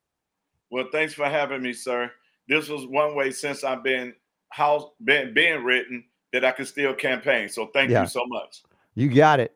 You got it. And big hugs to your wife as well. Got to meet her at the event. So again, this is the thing. I know that Thursday we do the Sacred Fire of Liberty, and we lend the discussion points a little bit more politics. This is not a show that is about politics per se, although I recognize that politics plays a role in our life, because it is often used to disabuse us of the idea that we have freedom, or we should have freedom, by the virtue of our very creation.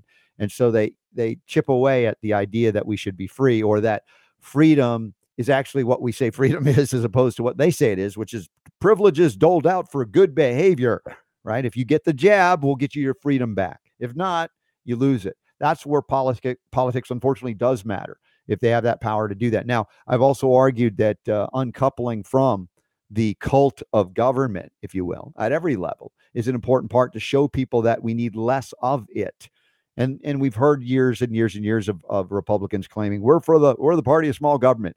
Well, the best I could say over the history of what I've witnessed in my lifetime between Democrats and Republicans, they toe tap the brakes relative to Democrats, but the government has still gotten larger. Now, that doesn't mean there aren't good people like David King running, or as we've talked about, Ron Paul, that have done amazing things within it, whether it be to pass legislation or not. In other words, to wake people up to ideas that our founders had set up for us. And we must go back to that history, recognize what are the real reasons it was set up this way, as opposed to abandon it because we don't like what's happening and it's all their fault. Well, it isn't. It's partly our fault for participating in a system and propping up a system that is conducive only to enslaving the people, not in defending the people's freedom that they get not from government, but from God. So thank you all for being here. And again, thanks to David King for joining us today. All right, Super D, we've got a little bit of time left. I've got some wide open discussion. I know we've got a question of the day coming up on thyroid. If there's anything that's happening in the chat room, we can discuss as well. It's almost like a mini free-for-all on a Thursday at this moment. I'm willing to talk about anything you guys want to talk about, in addition to the question of the day that we're going to get to soon. How are you doing there, Super D? I'm okay. Yeah. I'm all right. Pretty intense discussions on stuff. And the delusion of the, I wanted to say the Obama administration. Other people have said, yeah, he's really the president and Biden's just pretending. But the whole idea of, if we talk about the recession, The people are hurting. It's like just gas alone is impacting, even if gas is coming down a little bit. And I've seen a little bit of a reduction. It's coming down below $5 in some places, but it's a temporary thing. Part of it is operant conditioning, that you see it at 5 and it comes down to the 4s, and suddenly you're like, oh, and you're like realizing, but it was down in the 2s. and all of the impact that is not just about the price of gas in your tank, but how it impacts every bit of, and we talked about this yesterday, prices of food, prices of everything you're used to. You're seeing, my gosh, that went up fast. Yeah. And, I suppose, people's perception of what's going on with the economy is all relative to whatever their situation is. There are some people, like probably Janet Yellen, who's worth like $20 million, I think I was reading.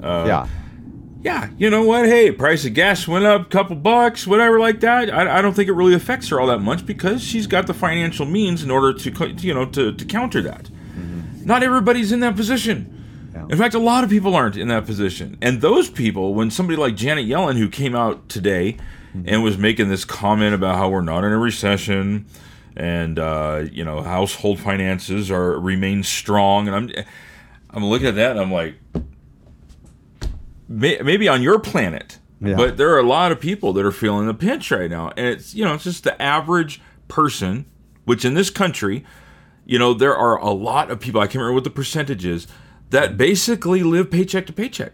Yeah, I mean that's just how things are right now for a lot of people, and for those people, when you go to the grocery store and you get half as much now for the same amount that you were spending, a couple of years ago or a year ago, that's gonna make a significant difference in their lives. Don, do you feel, since we're kind of talking the politics of it on a Thursday here, that people will still fall for the old view that Republicans are the party of big business and they don't care about the little people, and the Dems are the ones that care about the little people in the midst of this Democrat-controlled government, seeing how hard it is for the average folks to, make it beyond paycheck to paycheck? There's been a shift, and we've touched on this a little bit before, a paradigm shift on what, the old the old stereotype doesn't fit anymore. Mm-hmm. It used to be that it was the opposite of what you're seeing right now. The Republicans now, I say Republicans / conservatives, whatever you want to call it. Mm-hmm. I think conservatives is probably a better term. They now are like the party of the little man, the blue-collar worker, the immigrant. Believe it or not, the Hispanic, statistically, the Hispanics are gravitating towards the Republican Party now. And this is unheard of. This is not how things were 20 years ago, 30 years ago. It was the complete opposite. So now the liberals are being looked at, Democrats are being looked at as the elites. They're the elites. They're the people that are wanting to squash free speech and punish the little guy. We were talking about this. How long ago was it that? I always relate to my rants, because that's what I have to fall back on. But when you look at what Biden has done since he's come into office, and it seems like he wants to squeeze and grab every penny that he can get from who? The little guy. The blue-collar workers, the people in the gig economy, right? The people that are living paycheck to paycheck, and it's like, oh, wait a minute, you've got $20 in your bank account. I need part of that, right? No, you should get an electric car. Solve everything. Yeah, well, and look, it's just, are people going to fall for that still? I think they're doing less and less now. And this is the problem. I'm sure Biden is just really, really depressed because when he became president, he really wanted that. He was vice president to Barack Obama. He thought that when he got in there, he was going to be Joe Biden. Come on, man. He's going to relate to the people, and let's be reasonable, and everybody just get along and all that kind of stuff. And he is sucking bad right now. His approval level is just, it's like a record low. Yeah. People don't want him. The Democrats don't want him to run in 2024. He's in a horrible position, and I in a way, I almost kind of feel bad for the guy because he waited a long time for this, and then he gets in and he just completely just screws the pooch. You are so sensitive that you would feel sorry for Biden. You know what? Here's the thing about Biden. Say what you will about his politics, but he seems overall, except for the kid sniffing, the creepy Joe, really? The kid sniffing. He just when you put all that aside, you just look at him when he's just talking to stuff like that. He's just kind of looking like an old man. Well, dude, right? you're putting a lot aside to get to that level. Oh, I know. I'm just it's just because you're a nice guy at heart. I'm just saying. But anyway. Oh man. So yeah, I don't know. I don't know what to expect at this point. It seems like he's using a playbook that is just not working. It doesn't matter what he does at this point. Everything's bad. Everything's wrong. And the media could not have asked for a better president to follow Trump. And you know what? Interestingly enough, I thought it was kind of I don't know. It was interesting the way that Emord responded to your question, about Trump. Yeah, where it's like, it's funny because you will talk to people about Trump, and it's like you've got different groups of people. Yeah, some people are just like, Trump was awesome. He was great, did everything right, yada, yada, yada, whatever. And then you've got people that, of course, hate Trump, can't stand the idea. I have a cousin that went on a road trip, and one of the roads that she went on was the Donald J. Trump Highway or something like that. And she was literally looking for a detour so she did not have to drive on the Donald Trump Highway, right? And then you've got the people in the middle, which are kind of like, I didn't like some of the stuff he did. But some of the stuff, it was pretty good. He has like you said, he has an ego. Can he deal with that, stuff like that? So I thought it was interesting, that when you presented an opportunity for Emord to maybe be somewhat critical of Trump, he avoided it. Yeah. Well, I want to be able to talk about the what they say, warts and all scenario, and if we weigh it out, I'm still of the mindset that by far we would be better off if Trump were president. And maybe some would say, well, you're overlooking this and overlooking that. I'm like, yeah, no, I get it. And even to say what Emord does regarding what he said last hour, you're overlooking the questions I had specifically about his ability to be duped as well. Because he was duped by Fauci, he was duped by Birx, and he didn't have the wherewithal to stand against them. But maybe I'm being unreasonable, because how many people know the stuff we know here about the medical/pharmaceutical industrial complex and the scams that they perpetrate? Anybody can be duped. Yeah. So I suppose, was he duped? Yes. Should we be critical of him for that? Well, you know what? Listen, the way I look at it, when you run for the hot seat, right? Yeah. You want to be president. You are open to those criticisms. That's a part of the job. That comes with the territory. And so, when you do mess up, the buck stops with you. So I think it's fair. I think it's fair to criticize him for things that happened on his watch. Sure. But some people are kind of like, I don't want to say anything bad about him, because I know. Well, we have to be real about all of this. I think that's an important part of our role here to discuss these things. One story we didn't get to. Yeah. We got like 10 minutes here. I know we got to get question of the day too, so remember that. Yeah, one thing we didn't get to was the third party story. Did you see this? Oh, yeah. Former Republicans and Democrats to form new third political party. Now, of course, as we see this, I don't know who's involved here. They are going to call it. The new party is called former presidential candidate Andrew Yang. He was a Democratic candidate, and Christine Todd Whitman, the former Republican governor of New Jersey, are the two that I guess they're spearheading this. A new party that's going to be called Forward. That is the dumbest name for a party. It is. I'm with the Forward Party. What?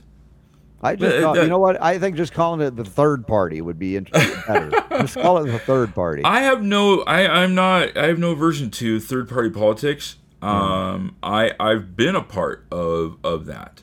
Yeah, we've talked about that. And so it's like, I think in concept, I think it's a great idea if it were viable. Well, it only seems to be viable to what? To throw the support to one candidate that's equally bad as the other one, but more bad sometimes. And so as much as you go, vote your conscience, and I've been that, if you want to vote your conscience.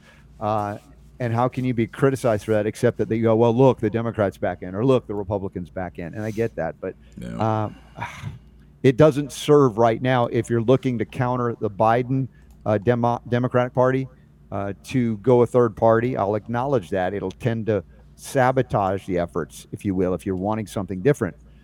But I'm not going to go in there and tell people how to vote or who to vote for. I'll be free with my perspective on these things, but it's not for me to say one way or the other. So, but the third parties tend to just throw the victory to one candidate. They do, party. But that doesn't mean that it can't happen. With the right right person at the right time. Mm-hmm. You've got an election coming up where honestly, and I was reading a survey, I think it was this morning or maybe it was yesterday, where you have a majority of people in this country that really don't want Joe Biden or Donald Trump to win in 2024. They would prefer somebody different, but somebody that would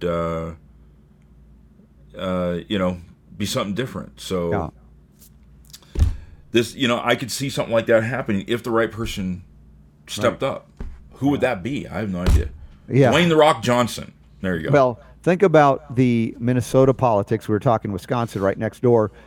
A third party, I forget what they called that third party, maybe it was just the independent party in Minnesota, got Jesse Ventura to become governor.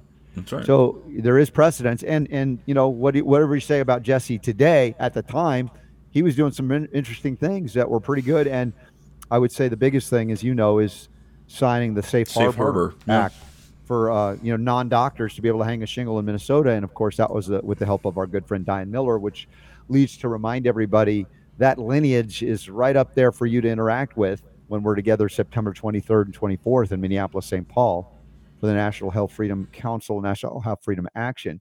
And we're going to be, again, Minneapolis, St. Paul. It's right near the airport. So it's an easy in and out if you're flying in. And I'd love to see you guys and gals there. I'm going to be presenting as well on some media issues, communication with some others that'll be there, children's health defense as well.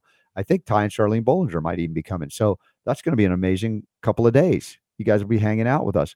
So hopefully you'd consider joining us there at that event. It's in the upcoming events tab at robertscottbell.com. We do have a big question of the day, and it relates to a big thyroid. And I'm not exaggerating.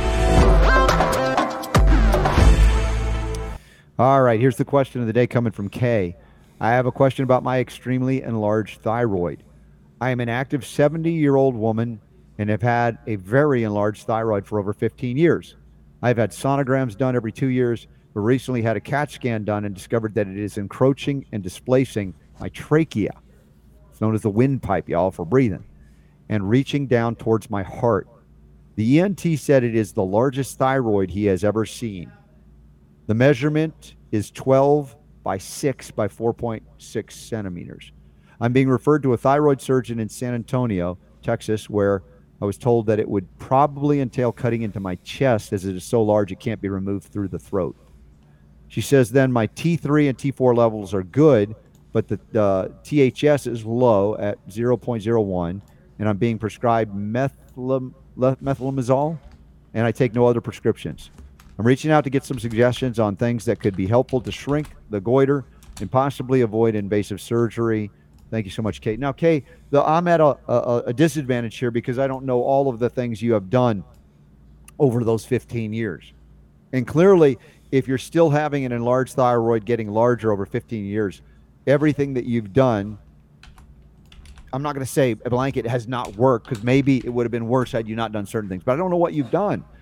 And when you're dealing with a thyroid that has grown so far out of its normal welcome state, I have to come back to toxicity, deficiency, etc., free radical inflammation.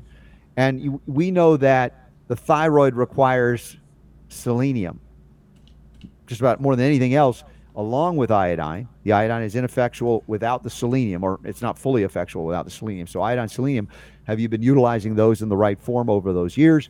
Tyrosine is another thing to consider as well. There are homeopathic remedies we've talked about. I've mentioned many years, including homeopathic iodine, which is iodum, to activate the utilization of iodine in the system, and thyroidinum, which is like a glandular. It's made from the thyroid gland and converted into a homeopathic remedy. Now, that's not done in a vacuum.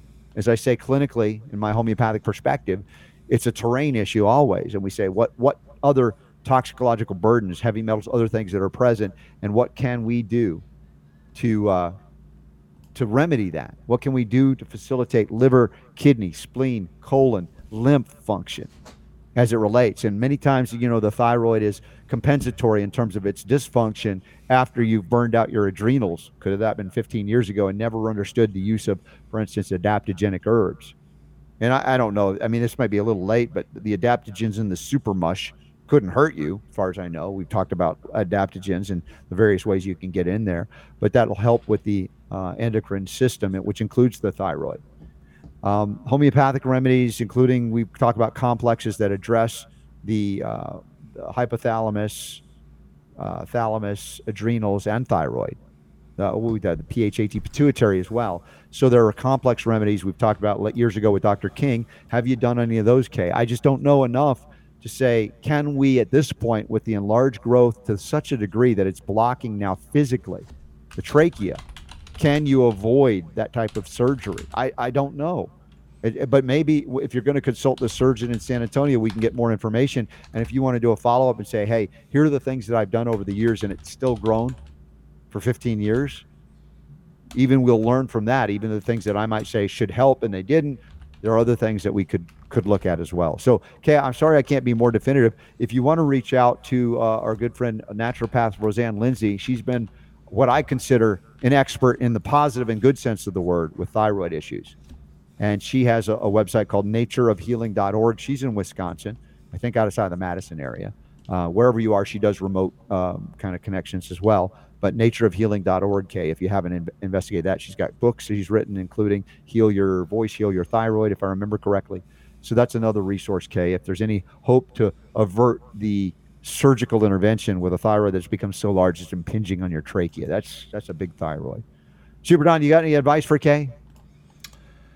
That wasn't a serious question. Not really, but yeah. Wow, dude, 12 centimeters. Yeah, that's like almost 5 inches.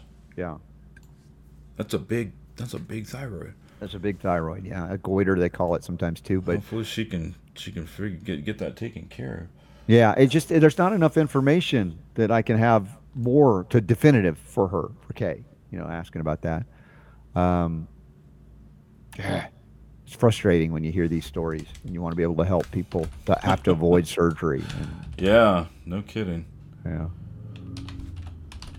Oh man, you are busy typing away. Today was a crazy day. I got up my normal time this morning, came in and fired up the computer and my network adapter, which is what picks up the Wi-Fi signal. Yeah, was wigging out, not working and stuff. So I was unplugging stuff, plugging stuff in, trying to download and upload and reinstall and stuff like that. So I was almost like 2 hours behind today. So the newsletter went out like right as we went to air, which is like 3 hours late. Yeah. Oh, you had a poll question of the day too, related to the recession. I did. We can do that in bonus. I don't have it like ready yet. But, ready to go. Okay. All right. We'll cover that in the bonus round. Yeah. Is a recession real or it's not, or you're not sure? No. And sign up for the newsletter by sending a text. I almost got it right. Sending a text message. And it's like the number you're going to send it to, 22828. What are you going to send? My initials, RSB. Text RSB to 22828 and become part of our newsletter family. And if you'd like, we'd love for you to consider becoming a patron supporter of the Robert Scott Bell Show. We have monthly AMAs and other bonus things we get to do with you. And I even called Janice back the other day. Janice, who's a longtime patron supporter of ours, she had a question about something, and I like I said, we don't officially put that in there, but I so appreciate her and her support for us that I'm like, yeah, if I can do anything extra, I want to help. So, absolutely. And the offer still stands, you guys. We are at 99 patrons right now. And so if you want to become number 100, I will send you either a Super Mush Daily Chill or a Super Mush Daily Immunity. Cool. These That's are personal. the mushroom products. Yeah, this is for my own stock. Mm-hmm. And so I'll throw that in. And you could do it for as little as $4.99 a month. If you sign up at the $25 level, I'll send you both. Dude, yeah. We get There you you some go. good goodies when you do that. So thank you There for you go. consideration there. All right, we're going to take a brief break. For those of you on the podcast later, it's so brief, it's a blip. For those of you watching and listening live, it's about 60 seconds. It's not that long. I know, instant everything gratification. But we'll be back, and we'll be discussing a few things we didn't get to today in the show, and maybe your questions. We do have an announcement from our buddy Murdoch, I think. Something he wants to relate to everybody, so we're going to find that out too. I believe so. That's Yeah, right. So you do want to stick around for that and tell your friends. The place for health, freedom, and healing liberty is the Robert Scott Bell Show, right here, 2 hours a day, 6 days a week, where the power to heal is yours.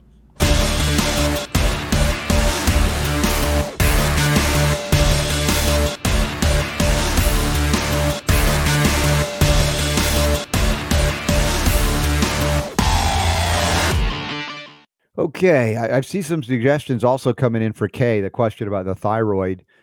Stephen's talking about before surgery, may consider doing the bioacoustics, photobiomodulation to determine how the root cause and how to balance the system. And that's good. We covered that subject, and you go to soundhealthoptions.com and photonictherapyinstitute.com. So that's good. Let's see if there's another one. Copper. I didn't mention copper in that moment, but yeah, copper plays a role there too. We have that access with the sovereign copper. And all right, anything else coming up? I know we got the poll question of the day as well. Looking at other comments coming through. All right, poll question of the day. Mm-hmm. I just threw it in there. I was running late on the Mm-hmm. on the newsletter. So the poll question of the day, let me get to it here, was Joe Biden and the White House say our economy is not in a recession. Are they right? Very simple. Yes, no, and not sure. Okay. Now, I did get an email from our loyal listener, Pat. Mm-hmm. She said, I didn't see a hard hell's no as an option. That's true. I did not put a hell's no on there. I just assumed no would be good enough, but Pat, her vote was hell's no. Mm-hmm. The result, let me see here. What is the result? Where am I? Okay, the result, not a surprise. And I'm sorry I can't throw this up on the screen, but I didn't have it put together. But as I suspected, 83% said no, they are not right. We are in a recession. And it's interesting, politically, that's something that's being tossed around right now. What is the definition of a recession, right? And this gets into, economics and, and stuff. And from what I've read, if you've got 2 quarters of a shrinking GDP, that indicates that you're in a recession. So, but right maybe now, it's the third one, but we're at that third one. It's really obvious what's happening here. All I know is you call it whatever you want to call it. It sucks right now, and something's got to give. In the meantime, people are changing their lifestyles. They are out of necessity. And I know one of the things that we talk about, and I know you are a big fan of, is growing your own food. Yeah.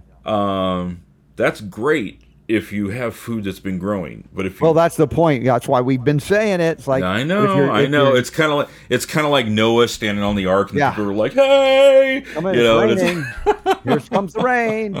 Yeah, and so I'm not here also to accuse them of whatever. It's not that we want to help, but you're right. If as I say, if you're hungry and you're starting to grow food, it's too late. Now you have to rely on charity.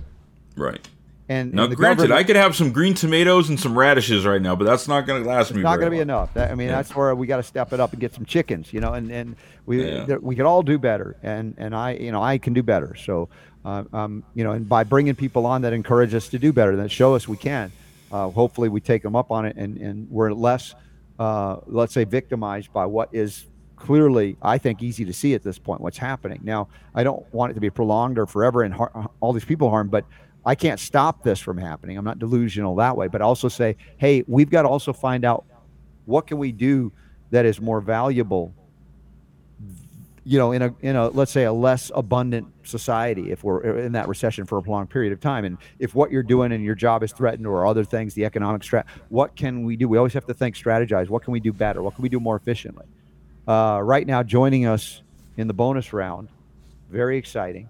No one knew he was going to do this. He didn't even know he was going to do this. It's Murdoch. Yay! Right there, and he's not at Wendy's. I'm just giving him some crap. You'd have to have been at the AMA Inside to get joke, that joke. right? Yes. Yeah.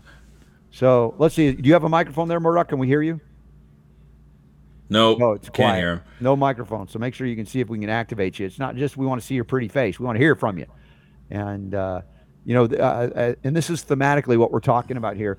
What can we do that is viable and valuable moving forward that might be different, or it might be an add-on to what we're doing? And also, the belt tightening, being more economical, more efficient with the money we bring in and what we are willing to spend it on. That's why in a an economy that's in recession, certain things are more, let's say, vulnerable to downturn than others. People are still going to have to find a way to get food. The basic staples are still going to be fine. But what about those other things that people go, well, can I do without that? Can I do without that? You don't want to jump into those. Can I cancel one of my 27 streaming services that I'm subscribed to? Mm-hmm. Yeah. So you're going to see certain things. If you're into the stock market, you're not going to want to invest in those things. I'm not into the stock market, but I'm just saying as an example. So, Murdoch, did we get a microphone working for you? Still nothing yet. Do you have the little gear icon that you can change right there in your screen? I don't know which browser. That's your settings. It looks like a little gear. If you click on that, you can go over to the audio. And see if. And there he is. 1, 2, 3. Yeah, it's really hot though. Turn it down. I can turn him down from here. Okay. All right, there we go. I think it's a hypersensitive microphone. He's turned it down before because he did that in the AMA as well. I remember. Testing 1, 2, 3. Yeah, it's just super hot, so you're crunchy. Can you turn down the microphone sensitivity? There it is. That's it. You did it again, Murdoch. Thank you. So you were mentioning I think it was in the chat room earlier, that you had something to reveal or something that you were thinking about. And I thought this might be a good time. I wanted to bring you on because you're just such a cool guy. We appreciate you. You push as hard or harder than Kevin to dish it out. And we appreciate that about you. And I thought if you got something to share and want to put out to the audience, I would love to have you do that now.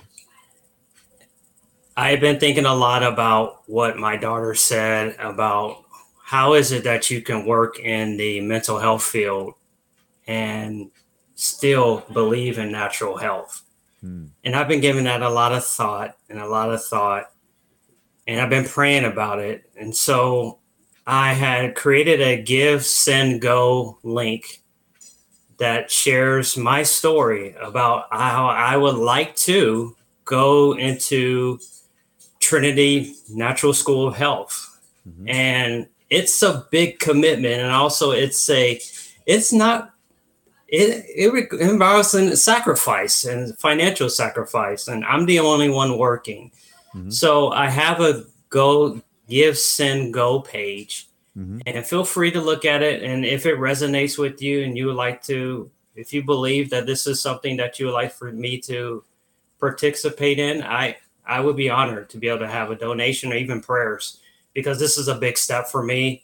And this to go into the step of being a health coach would be amazing, just to be able to help others, especially at my church. And at least to be able to get the conversation going, like, why are you doing this? Or did you know that this is this? And then we can get a conversation going.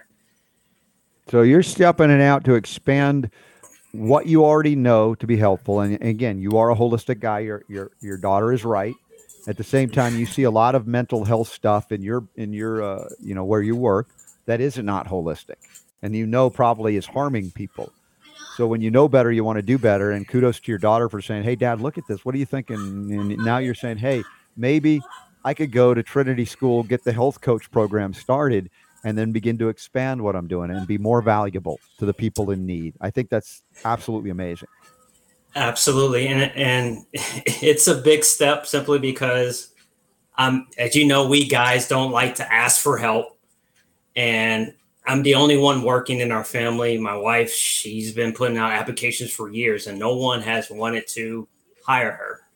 So I've been the main breadwinner for the family. And I'm just thinking as though it's not about the money, as I say in my story with that link. It's more lines of how can I help people? How can I be a blessing? There's one lady that it prompted me to start this journey because of where I work at. Once they are discharged from the hospital, I help them to find care outside of the hospital. However, I noticed that people are struggling for just trying to find the help that they need. She's on a lot of medications when she was telling me about, and just trying to provide her resources. She was like, this doesn't help me. Nobody's accepting any patients for at least about 6 months. How is this helping me? She says, I have these stomach issues. I can't do anything about it. And you're giving me these resources. They're not helping me. And that just impacted me. It's like, why am I doing this? I know the answers that I could provide for her. Right. I could tell her about colloidal silver. I could tell her about the aloe, taking the aloe and doing that for her stomach. That could be helpful. But I can't do that because it's the job. However, if I'm a certified health coach, and if I was to meet her again, I can say, hey, here's an opportunity for you to have your body heal. Let me show you what you can do. Yeah. And if you all go to the Give, Send, Go, and you'll see the number that's involved to get help, Murdoch, it's in the big scheme of things, it's incredibly reasonable. I've said this about Trinity.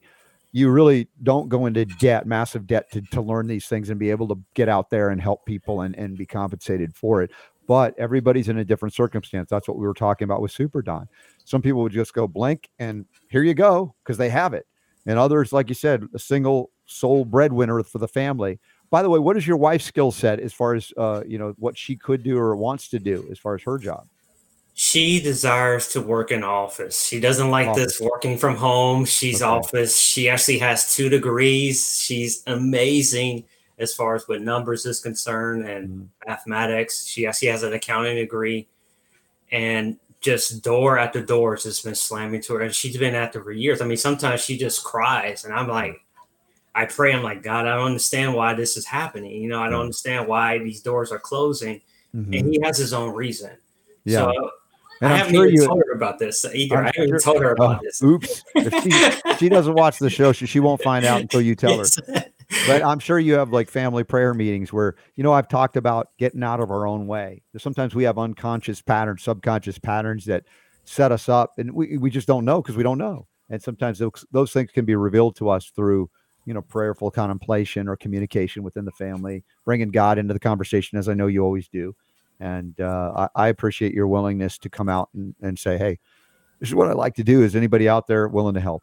And thank you for that. That's not easy for a guy. That's what we're not set up for that. I get it. No, it says as the Lord says, Jesus said, heal thyself, physician. So I had to eat my own humble pie and ask for help because I need your help. If you believe in this message and what Robert's done for me, it's the least I can do, especially if I can be able to reach people of my culture. It's like others that you had on the show. I mean, what an impact that would be. Now, I don't want you to think, Murdoch, just because, you come on here to do this, that Kevin's going to be nice to you, or I'm going to go easy on you when you start throwing some stuff at us. We're throwing it right back. Don't be thinking this is not all right. I know you know that. So anyway, but that Give, Send, Go page, Super Don, do we have that linked up somewhere, or we can show it real quick visually? I don't know where you are, Super Don. He's there, but he's not there. We're maybe working on it. I'm here. Oh, there you are. Okay. All right. Yeah, I just threw the link in both of the chat rooms. Okay, cool. Yeah. Yep. So if you're so moved to do that, and I know there are people out there that could do that in a second and not blink, and there are others that, to give you a little is hard. But I think, I believe you're worthy, my friend. I do. And you've been an amazing part of this audience as well. And part of the AMAs, as we've enjoyed you when you could show up. When you're not there, we make fun of you, of course. Of course. And I thank you for the opportunity to be able to share my vision and my dream. I think it was 2 AMAs ago, we actually got to meet your wife and daughter. Yes. and hopefully they was asking me, when are you going back on the AMA? Because it's been a while, and I actually had other things come up. So they noticed, because she's like, why is this money going to Robert? What is this? What is this going about? And I told her, I said, it's to help support the show. Yeah. Yeah. And like I said, knowing what I know, this is an amazing thing. We are moved to do things.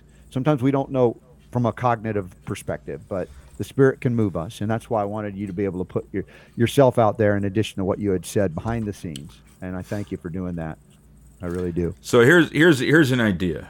Here's an idea, and I just want to say I was just over at the Give Send Go page, and I can report that Murdoch is 25% of the way there already. Oh, nice, wonderful. What I would like to request, Murdoch, is that we'll do everything we can to make this happen for you here. I'm putting this out. I'm going to put it out on the social media and stuff as well. Would you be willing to come on and give us updates about your journey of going to Trinity and how things are going and how much you're how the course is going, and so that other people can see that they can do it too? Absolutely, because then I can show them, like, okay, this is what you need to study. I think that's really cool. I had no idea, because I mean the amount that you've asked for there, like Robert said, it doesn't really seem like it's that much. And I'm looking at that and I'm going, heck, man, I could do that. I think anybody could do that. It's very affordable, so I think that's really cool. Yeah. Wonderful. All right, y'all. The gauntlet has been thrown. No gauntlet. There you go. The request has been made, and again, we appreciate you being a part of this. And I was giving you some little bit of crap on the AMA about. That's why the Wendy's inside joke was funny. But you handled it so well and made me laugh in the midst of all of that too.